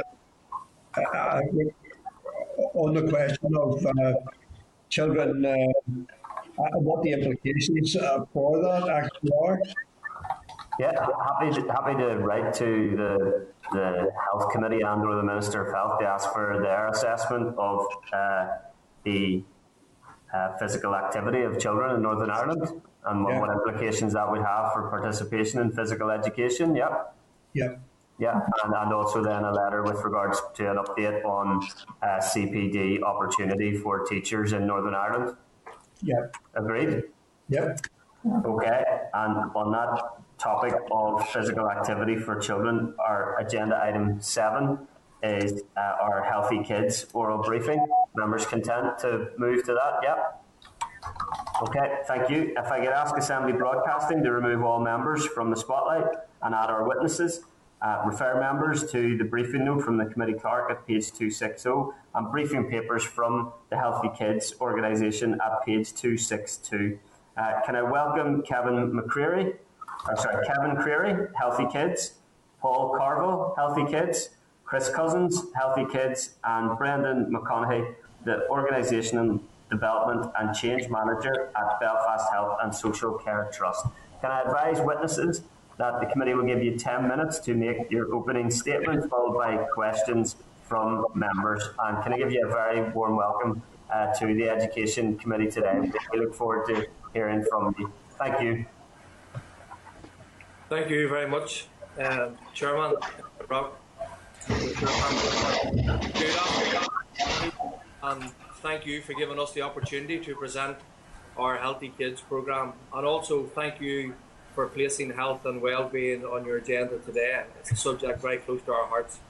My name is Kevin Creary, and I am a primary school teacher and a PE coordinator at Tonnockmore Primary School in Lurgan. The Healthy Kidz programme was started in my school in September 2014 to 86 pupils, and it's now been delivered in over 150 schools in Northern Ireland. Healthy Kidz is a community interest company and a social enterprise. It is a holistic health programme for schools that delivers physical activity, emotional well-being, nutritional guidance, and uses cutting-edge technology for every child. It is non-sport specific, and every child takes part at their own level. We have a plan, a programme and a vision for each child in every primary school in Northern Ireland to help every child achieve their best possible state of well-being. And we want to give health the same importance as numeracy and literacy on the national curriculum. Our digital content is a fantastic support for teachers pre, during and after COVID-19, and it is a one-stop holistic programme that improves the health of every child. I would like to hand over to my colleague Paul to give some details on the programme. Thank you, Kevin. Good afternoon, everyone. My name is Paul Carville, and I am a director in the organisation, managing the programme on a day-to-day basis full-time. This section of the presentation will focus on how Healthy Kidz will provide a structured physical education and overall physical activity programme that every child of preschool age to primary 7 has the opportunity to participate in. From the outset, one of our key principles and targets is to encourage 60 minutes activity every day. Research carried out by leading universities show the connection between improved health and well-being and educational attainment. That's why this resource should be embedded in primary schools from nursery. All PE plans, which are curriculum linked, differentiated into each year group, with emphasis on teaching and engaging every child, will sit on the teacher dashboard parent portal and allocated to each child through their app to follow up at home on what has been done in school. The short videos, approximately 4 minutes, and supporting PDF plans cover every topic for all ages. These are developed in conjunction with Dr. Elaine McLaughlin from St Mary's University College Belfast and Stromillis lecturers Brendan McKay-Redmond and Barbara McConnell. These resources will exist to enhance the skill set and confidence of teachers, giving clear direction on how to effectively deliver a year-long PE programme for their class. It creates a springboard for further development. After-school model. As part of our model, we encourage every school to embrace a strong after-school model whereby all ages are able to experience the sports most suited to their school and community. As well as giving a clear path beyond the school day, there is the potential to generate finance that can contribute to the sustainability of what can be a programme, of huge impact.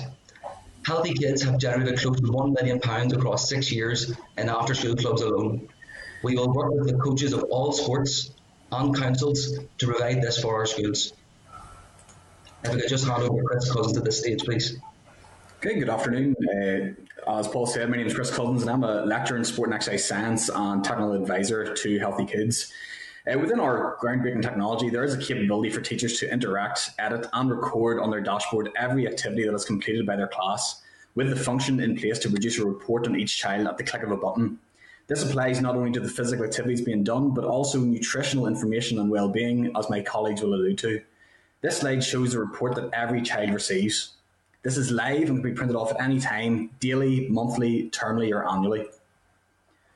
Using the latest international normative data and our own data collection, we have pioneered the creation of a standing model for cardiovascular fitness, allowing us to compare pupils to other pupils in their class, school, county, country, and to the international norms. Interventions can then be put in place for children who score below average, focusing on improving cardiovascular fitness and health. Through the application of the outcome-based accountability approach, we are committed to assessing our impact through how much activity we have done, how well we have done it, and most importantly, is anyone better off as a result?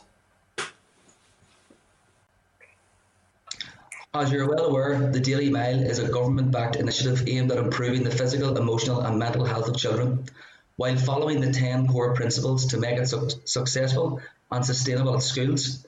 Healthy Kidz have taken the Daily Mile to the next level with our own new initiatives, the Daily Journey for Foundation and Key Stage 1 and the Athletic Challenge for Key Stage 2. Both initiatives engage, incentivise, reward and report on each child throughout the year. We've created numerous incentives to get children out running, jogging or walking and provide a simple but effective way of ensuring all children can take part in critical physical activity while also covering key components of the curriculum. Furthermore, we want to help primary and pre-primary age groups learn about how to look after their physical bodies too, focusing on nutrition, eyes, ears and teeth. Nutritional materials in this section are provided by the Queen's University Belfast Centre for Public Health in line with Northern Ireland curriculum and key stages. Video, lesson plans and follow-up worksheets form the means of delivery. Working with Danielle O'Neill, Senior Lecturer and her team, who ran the Project DARE pilot, our aim is to improve children's health and quality of life, well-being, food knowledge and dietary habits from an early age. Modifying the food environment in primary schools was found to have a positive effect on children's behaviour, knowledge about food and where it comes from, and dietary intake. A multi-stakeholder approach, teaching children about good health is critical. The range of engaging activities will help children understand the importance of building sustainable, healthy habits.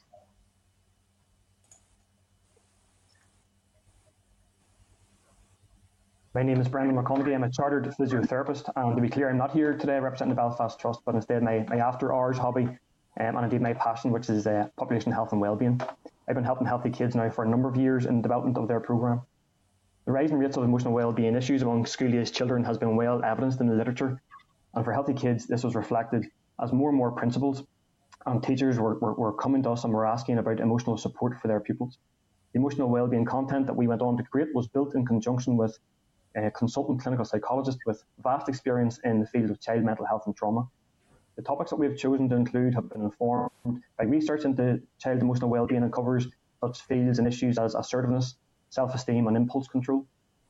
As well as facilitating children to learn about these key issues, these key topics, we offer the opportunity for gratitude journaling, an evidence-based opportunity for children to focus on the positives within their life, as well as some age-appropriate mindfulness videos to help calm anxious or overactive minds whilst at school or at home. Next slide.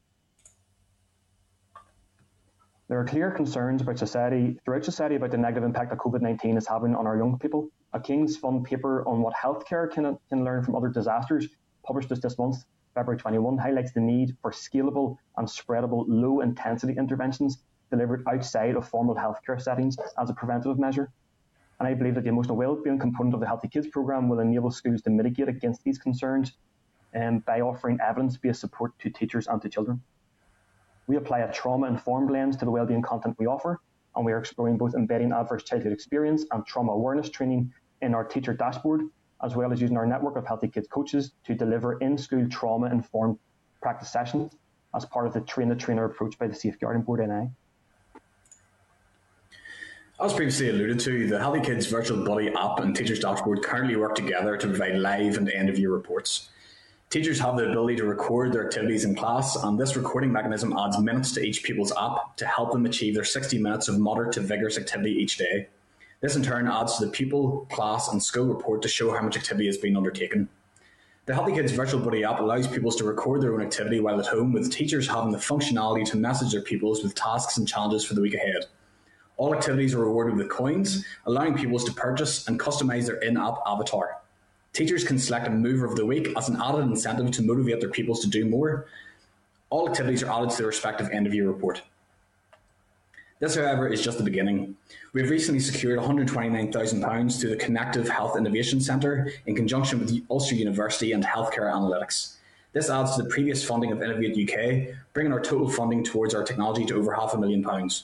We are currently developing a new integrated framework within our dashboard and app, allowing principals, teachers and parents to view steps, sleep and sit entry time of each pupil. Additionally, based on this data synced from a wearable or from Google or Health through a device, will allow for individual interventions to be implemented for each and every child. The data gathered available for analytics will allow us to create long-term interventions for each school, evaluating areas for improvement and highlighting pupils that may need additional help, all through the Healthy Kidz dashboard. We'll make teachers' lives easier by reducing the workload and having an evidence-based approach to what goes on inside and outside of the classroom.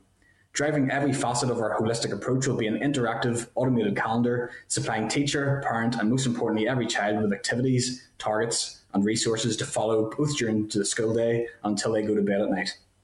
Healthy Kidz, along with the aforementioned stakeholders and the Department of Education, can help put every child's health or every pupil's health and well-being at the forefront of principals, teachers and parents' focus.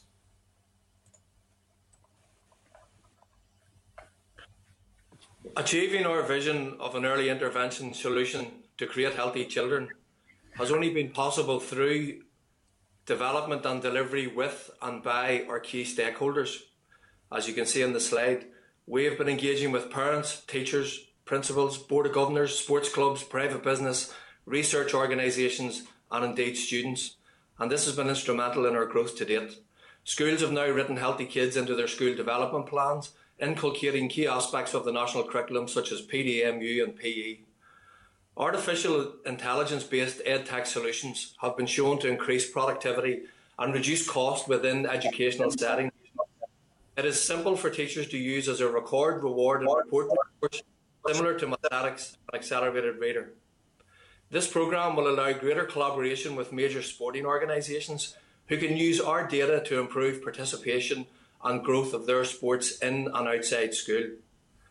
As this programme is universal and accessible to every child, we are able to reach those 27% of pupils who are overweight or obese and also engage those 66% of kids who are not affiliated to any sporting organisation.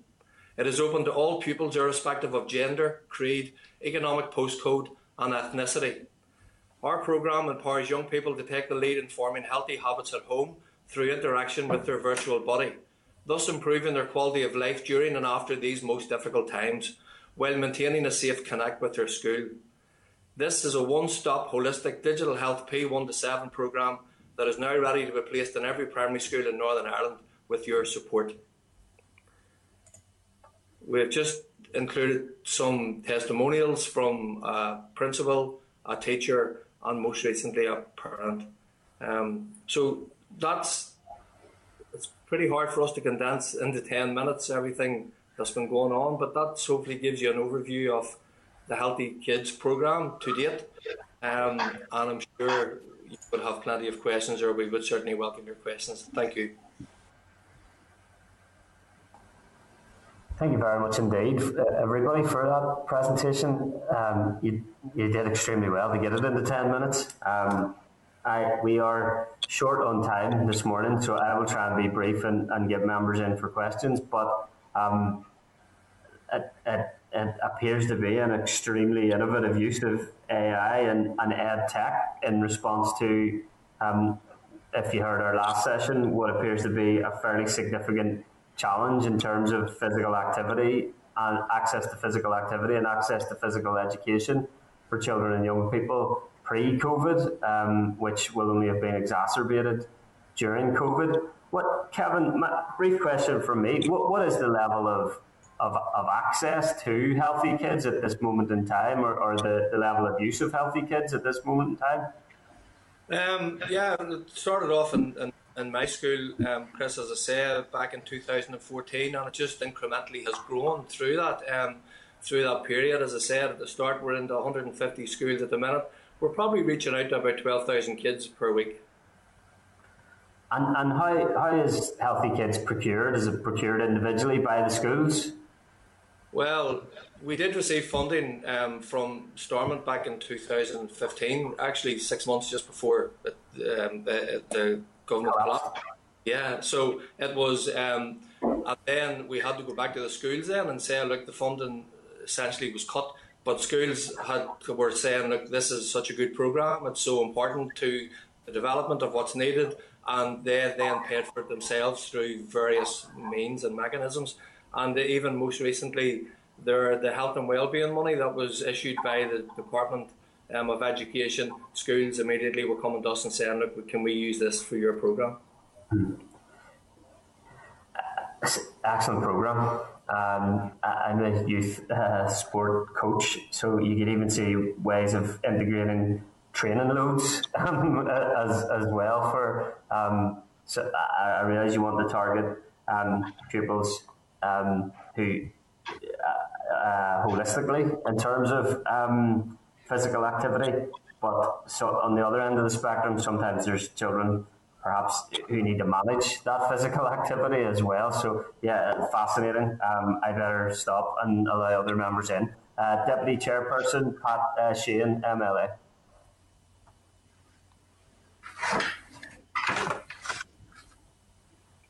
Pat there?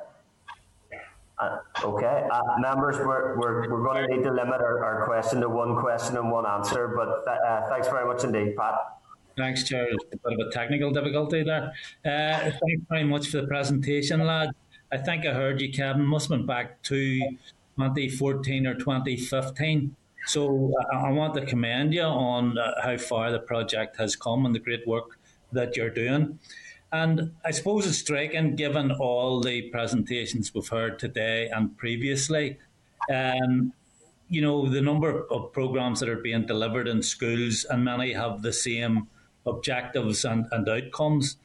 And I have been arguing now in the context of the pandemic and the crisis we're going to face, our children are going to face when schools return again, that there should be some sort of coherent, coordinated, integrated strategy to deal with not just lost learning, but to prioritise emotional and psychological well-being among our children. So I'm wondering, given your own experiences within your own programme, is there anything in particular you'd like to see in that strategy? I think, yes, sorry, Brandon, you go ahead, yep.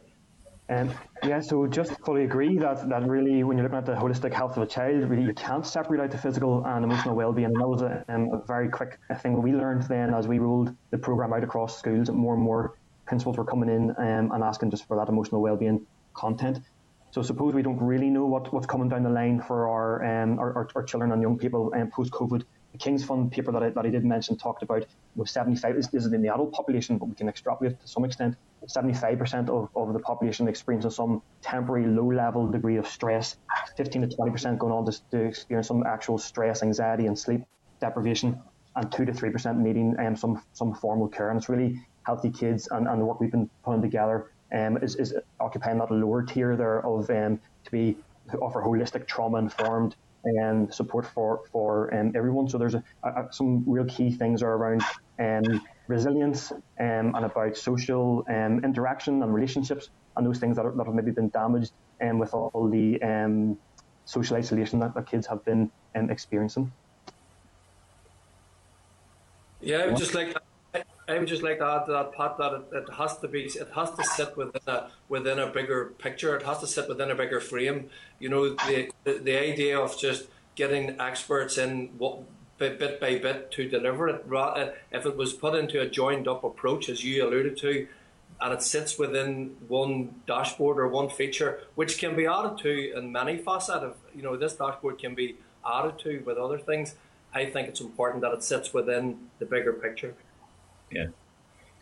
Thanks. And I just want again to commend you on the great work that you're doing. Thanks very much, and thanks for coming to present here this morning. Thank you. Thanks, Pat, and apologies, members, that I have to truncate us slightly, but we're looking at about four minutes per member. One question, one answer, roughly. So thanks for that important question, Pat. Can I bring in Robbie Butler, MLA? Thanks, Chair. I really thank you for that, Chair. I'll be very brief. Excellent presentation, guys. Genuinely love it when people bring not problems but solutions, and not only that, bring an authenticity. So I read that you've been going since 2014. So what I'm really interested in, Brenton, this might lean towards you slightly. So I'm really excited to see the potential for further development of technology and IT to possibly even bring this even further and make it even more individualized. So with regard to the link between outdoor activities and mental health and emotional well-being and that type of stuff, what benefits do you really see with the development of the app and that personalised approach? And also, just finally, have you considered VR, virtual reality, and maybe speaking to Future Screens NI, who are absolutely really, really, really good in terms of offering out conversations with guys like yourself to develop things even further, because we really need to get on top of this, guys. And certainly from what I've heard today, really interested in what you guys are doing. Thank you, Chair. So I can speak a little bit about that, in that Healthy Kidz, I suppose, pre-COVID were very firmly in that digital space, and innovation being one of our key kind of values and objectives. So whenever COVID came along, I suppose we were able to flex very quickly to meet those emergent demands. The emotional wellbeing content is one of the newer components of the programme, and it's been piloted with P7s, and where we have secured more funding to develop a programme that reaches from P1 right through to P7, and really to make sure we are standardising the delivery of that. There's a real opportunity for us to digitise the content, so it's not being left to teachers to understand how to explain and discuss these complex emotional challenges. So we're absolutely looking at how to embed that within the teacher dashboard for that sort of digital offering. And no, I don't believe, and maybe some of the other guys can comment a bit, we don't think we have looked at VR, but as a very sort of forward-looking company, that's something really would excite us. Thank you, Chair. Thanks, Robbie. Thanks for that. Can I bring in Robin Newton, MLA? Thank you, Chair, and thank Kevin, Chris, Paul and Brendan for what really is, and I had a bit of knowledge of the programme, but certainly is an exciting programme, a good investment in our children. I have to say I have always liked the idea that you look at the children's bodies and teach them how to, or instruct them how to, encourage them in their emotional well-being and indeed healthy habits at home, and that's all good, well-rounded stuff. Just two very quick questions, Chair. Is this ever used in addition or in substitution of PE? And indeed, is there a potential of what you're doing to be developed to take it up to a second level education stage? Yeah, I can take that if that's okay, Chair. Robin, thank you for your question. So, first of all, this certainly enhances and can play the primary role in delivering PE in a school. The intention behind this is to enhance the skill set of teachers first and foremost. I know that's been spoken about at length today. So it's certainly there to try and give teachers ideas and certain confidence to try and deliver sessions. The plethora and the amount of resources available mean that this covers the entire curriculum for all ages. So it can be set really at the centrepiece of any school's PE programme. In addition to what you're talking about with secondary schools, absolutely. The way that this digital piece has been loosely built, as Kevin mentioned, this can be added to and greatly enhanced. We have run a number of pilots in secondary schools based around healthy teens. And even just recently there, we've secured a really sort of high-end pilot where we're going to add wearable devices to a select number of students. And as I say, we're going to be feeding that data through. And it's all based around encouraging those young people to pursue a healthy lifestyle. So as I say, yes, absolutely, this can go and be progressed into the secondary school sector. Okay, thank you, Chair. I'm content with that. Thanks, Robin. Thanks for those answers, folks, as well. Can I bring in Justin McNulty, MLA? Thanks, Chair. Kevin, Paul, Chris, Brendan, for your very, very professional presentation this morning. And all I can think, I'm thinking this, we were listening to it and watching it, I'm thinking groundbreaking, I'm thinking innovative, I'm thinking inspiring, I'm thinking exciting. My God, guys, it's unbelievable what you're doing. It's unbelievable what you're doing. It's so important the work you're doing, especially in the context of the presentations we heard in advance, where we're really concerned about the lack of exercise that kids are getting access to in schools, and what you're doing and making it so much easier, so much more mainstream. It's fantastic. And just a little anecdotal feedback is a parent from Greenmore School in Armagh. His little daughter Annie does the 30-minute class and she just loves it. And that's in terms of the context of getting more girls involved in sports and physical activity. It's absolutely inspiring, absolutely brilliant. So well done getting to where you've got to. Well done for weathering the storm of the executive being down and losing that funding stream and keeping going. So you've demonstrated the resilience of your company, of your organisation, of your mission already. So that is phenomenal. Keep going. In terms of your last slide, you talked about the partnerships with universities. You give me a little more information on that, and also give me more details on the metrics that you're gathering and what are the three mechanisms of gathering metrics from the children? Guys, please. Thank you, Justin. Thank you for that positive feedback as well. Much appreciated. Yeah, in terms of universities, we are working with the University of Ulster, as Chris has alluded to, through the SHEIK programme to develop the digital and data processing of it, because we want to have credible data for our stakeholders that we can show that it works first and foremost. We're working with Stromillis at the minute university to develop an early years intervention programme. We've consulted with primary 1, primary 2 nursery teachers, and they're saying that the teachers are saying we need to be looking at children's whole development, reading stories at night, doing home learning, any activity. Can we get that recorded as well? St Mary's Teacher Training College in Belfast as well. We're working with their PE department now, and they're going to provide PE students for us to develop video lessons for teachers. So essentially, young teachers creating videos for teachers, and then that will be put on the dashboard. So we're trying to re-empower teachers in this area, because teachers do need re-empowered. They do need to upskill be upskilled, and also develop their confidence and be able to deliver this. And doing it through a dashboard is an easier way to do this. And lastly, as Paul said, then Queen's University, Justin, working on the food safe programme to add into the nutritional side. So all the major universities we're now working with. One quick question, Kevin, before the chair moves me on, and we're out of time. Benchmarking. Have you benchmarked internationally in terms of what's going on across the world, in terms of what you're doing? Yeah, well, in terms of you were saying about looking at what we do qualitatively. I suppose the growth and the schools paying for it would be one way, but quantitatively, Chris, do you want to take a stab at that, the quantitative one? Yeah, absolutely. So pretty much from our inception in 2015, 2014, we very much had that idea of, how do we know that how this program actually has an effect on children? What can we actually measure quantitatively to be able to show the impact of the program it has? So throughout those different years, we've used different sort of test methods in terms of different components of fitness. There was a recent paper in 2018 that was published that showed normative data for across European children and across international children as well throughout the world. So we have then used those metrics as our key metrics for measuring children's fitness and their physical activity levels.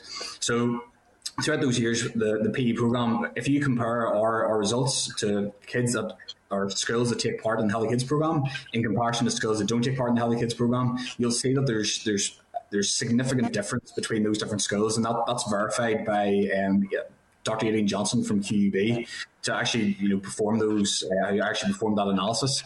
So we have those metrics in place, and we actually have, based on the data we collected, we can now establish normative data for Northern Ireland as well for 9 to 11-year-olds, where we can actually establish, compare current pupils to those new norms and across the international norms as well.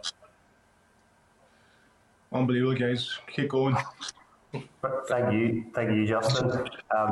That question has just made me think. Justin, we measure our children and young people within an inch on all the academic subjects and do very little in terms of physical education outside of what you've just set out yourselves through your own work. Maybe I'm wrong, maybe I'm ignorant, but that would be my impression. So that's really interesting. I want to know how to download the app and get access to it for my kids. get their fitness challenges going here as soon as I get them home. Okay, thanks for that, Justin. Thanks for those answers. I'll bring in William Humphrey, MLA.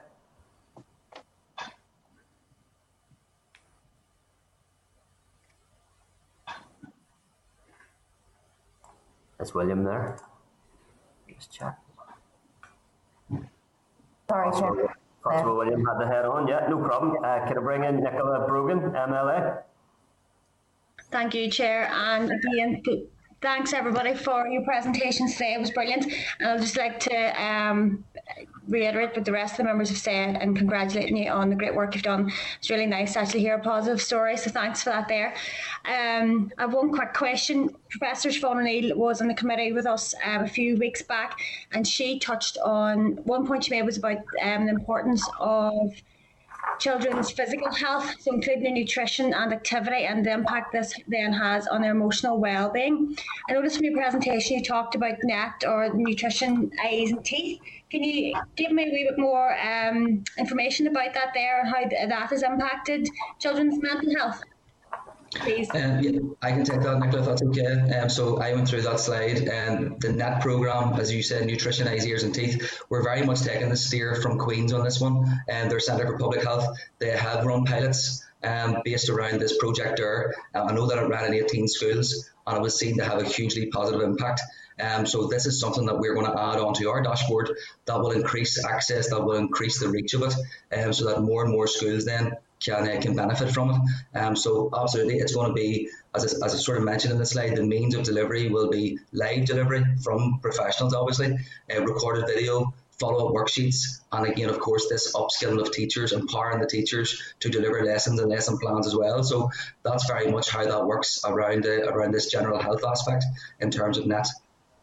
And focusing on nutrition for children and how that'll benefit them, like their overall health, yeah?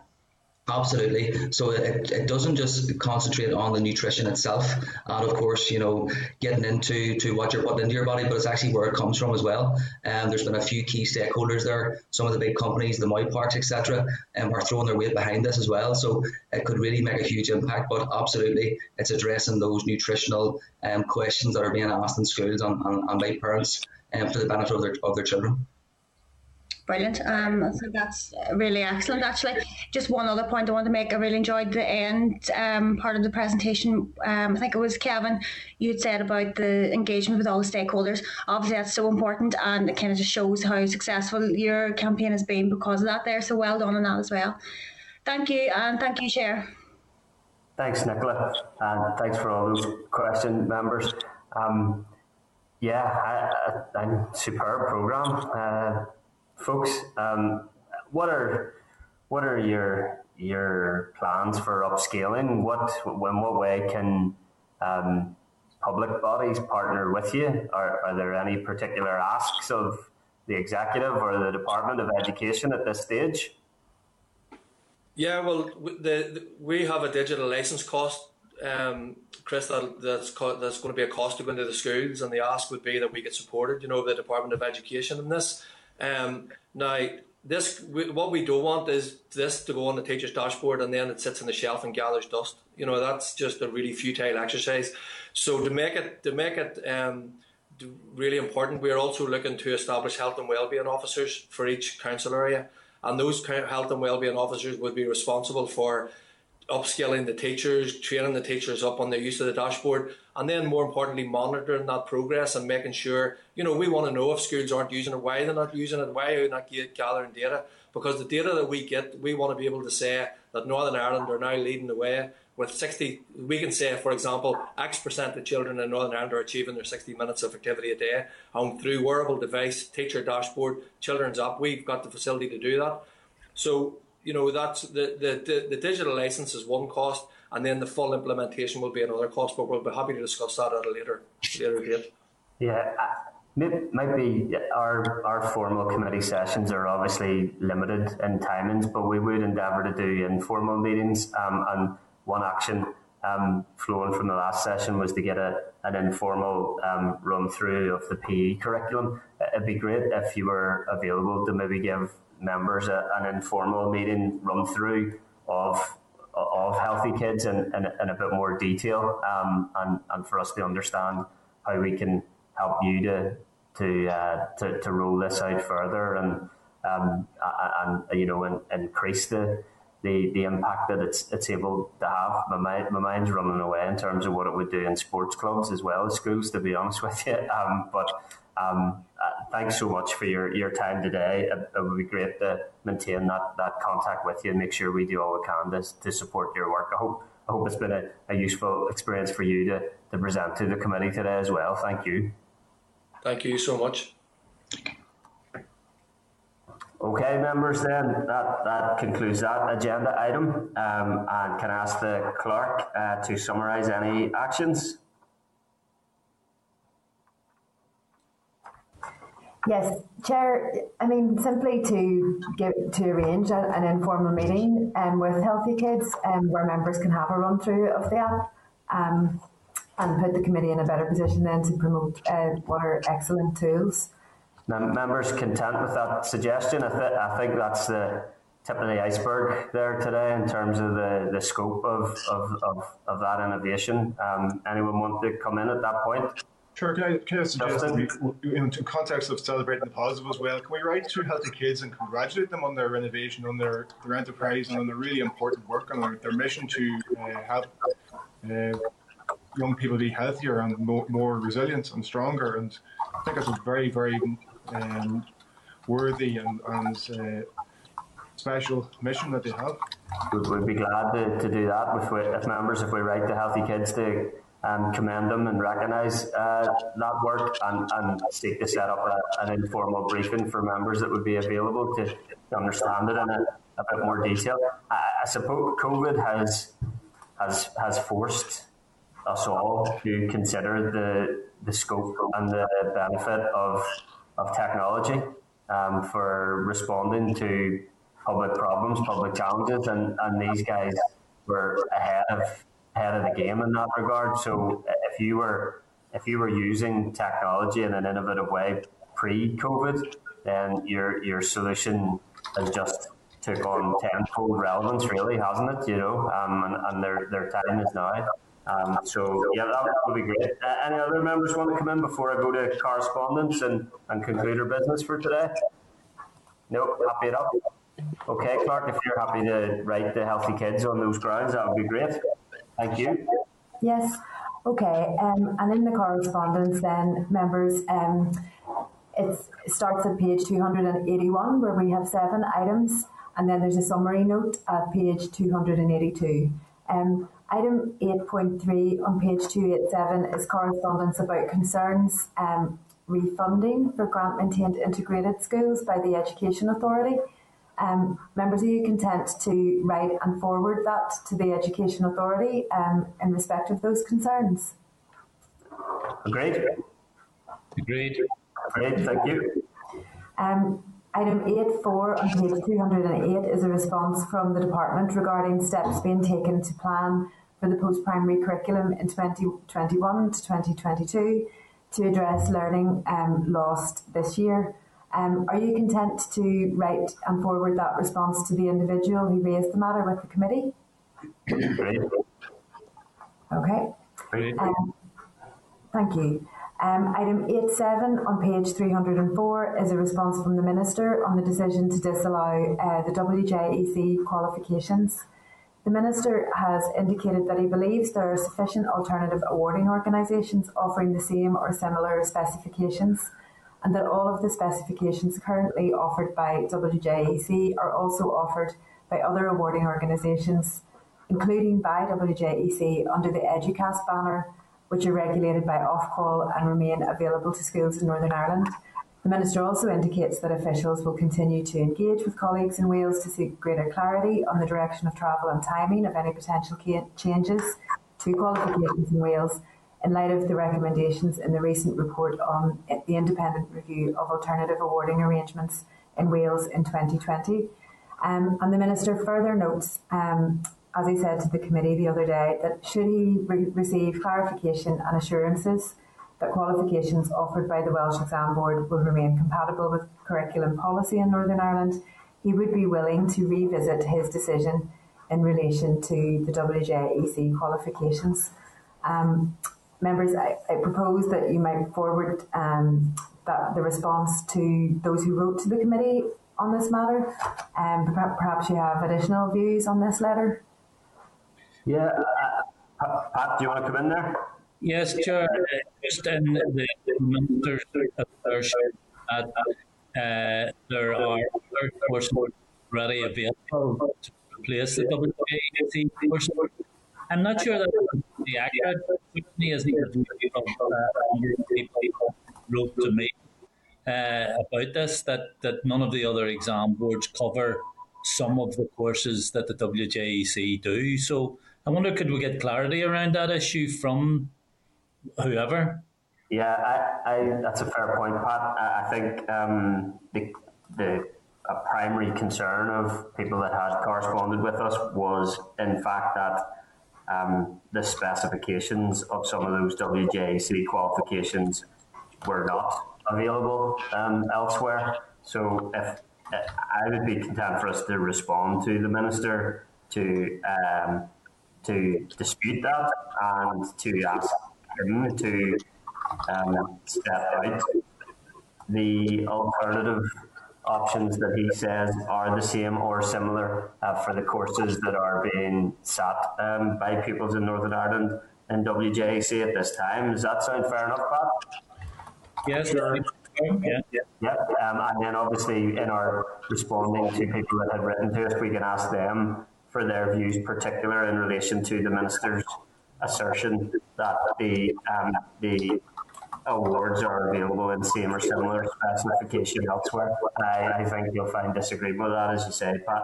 Justin, you want to come in there as well? Just quickly, I agree with what Pat said, and probably the lack of consultation in advance of making that decision, which was disturbing, and the distress that's caused and is causing amongst principals, school staff and pupils. And some pupil cohorts actually feel discriminated against because of this decision out of the blue, and that's something that needs to be addressed in that correspondence as well. Because is there a cohort of pupils that are actually being discriminated against as an outcome of this decision?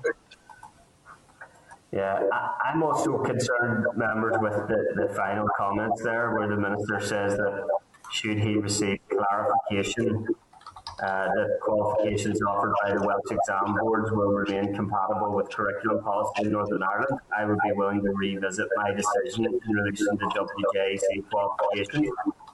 Is this part of some strange negotiation process, for which learners in Northern Ireland that have used WJAC qualifications are seemingly collateral damage at this stage? It's hard not to conclude otherwise, but I think if we write to the Minister to ask where the same or similar specifications for those courses that learners and teachers are so concerned about losing are available elsewhere, and if we, in our response to people that wrote to us about this, ask them if they agree with the Minister's assertion. However, we're starting to run out of tools available to us to challenge this to a certain extent. Maybe we'd want to consider an education committee motion in relation to this to ask further questions, but I think we've almost exhausted our challenge function on the Minister in relation to this particular matter. But if members are content to send the correspondence as agreed, I think that's a fair enough next step at this stage. Members agreed? Agreed. Okay, thank you. Thanks, Clark. Okay, so item 8.8 on page 308 is a response from the Education Authority indicating that it's preparing a procurement needs request, outlining a business case for parental engagement software for schools, and expects bids from software providers including Seesaw. So are members content to note that and forward to Goliath and Blended NI?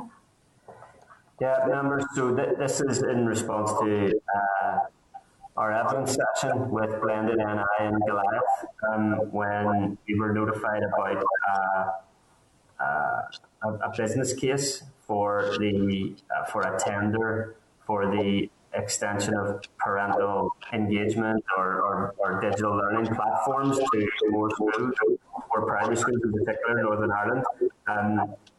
The update is advising us that it's hoped that the tender process will be completed ahead of or by the 31st of March 2021.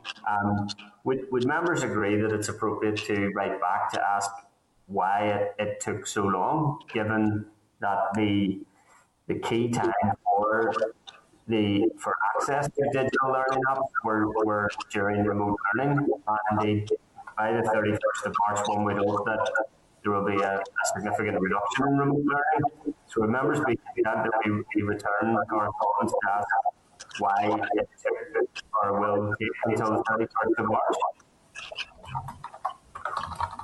Agreed? It was hard to comprehend what you were saying there, Chris. Oh, sorry. Yeah, I think we're losing audio there. I'll try again, Justin. Members content to ask why it has taken to the 31st of March? Yeah. Okay. I'm getting nods. Okay. Thanks, Clark.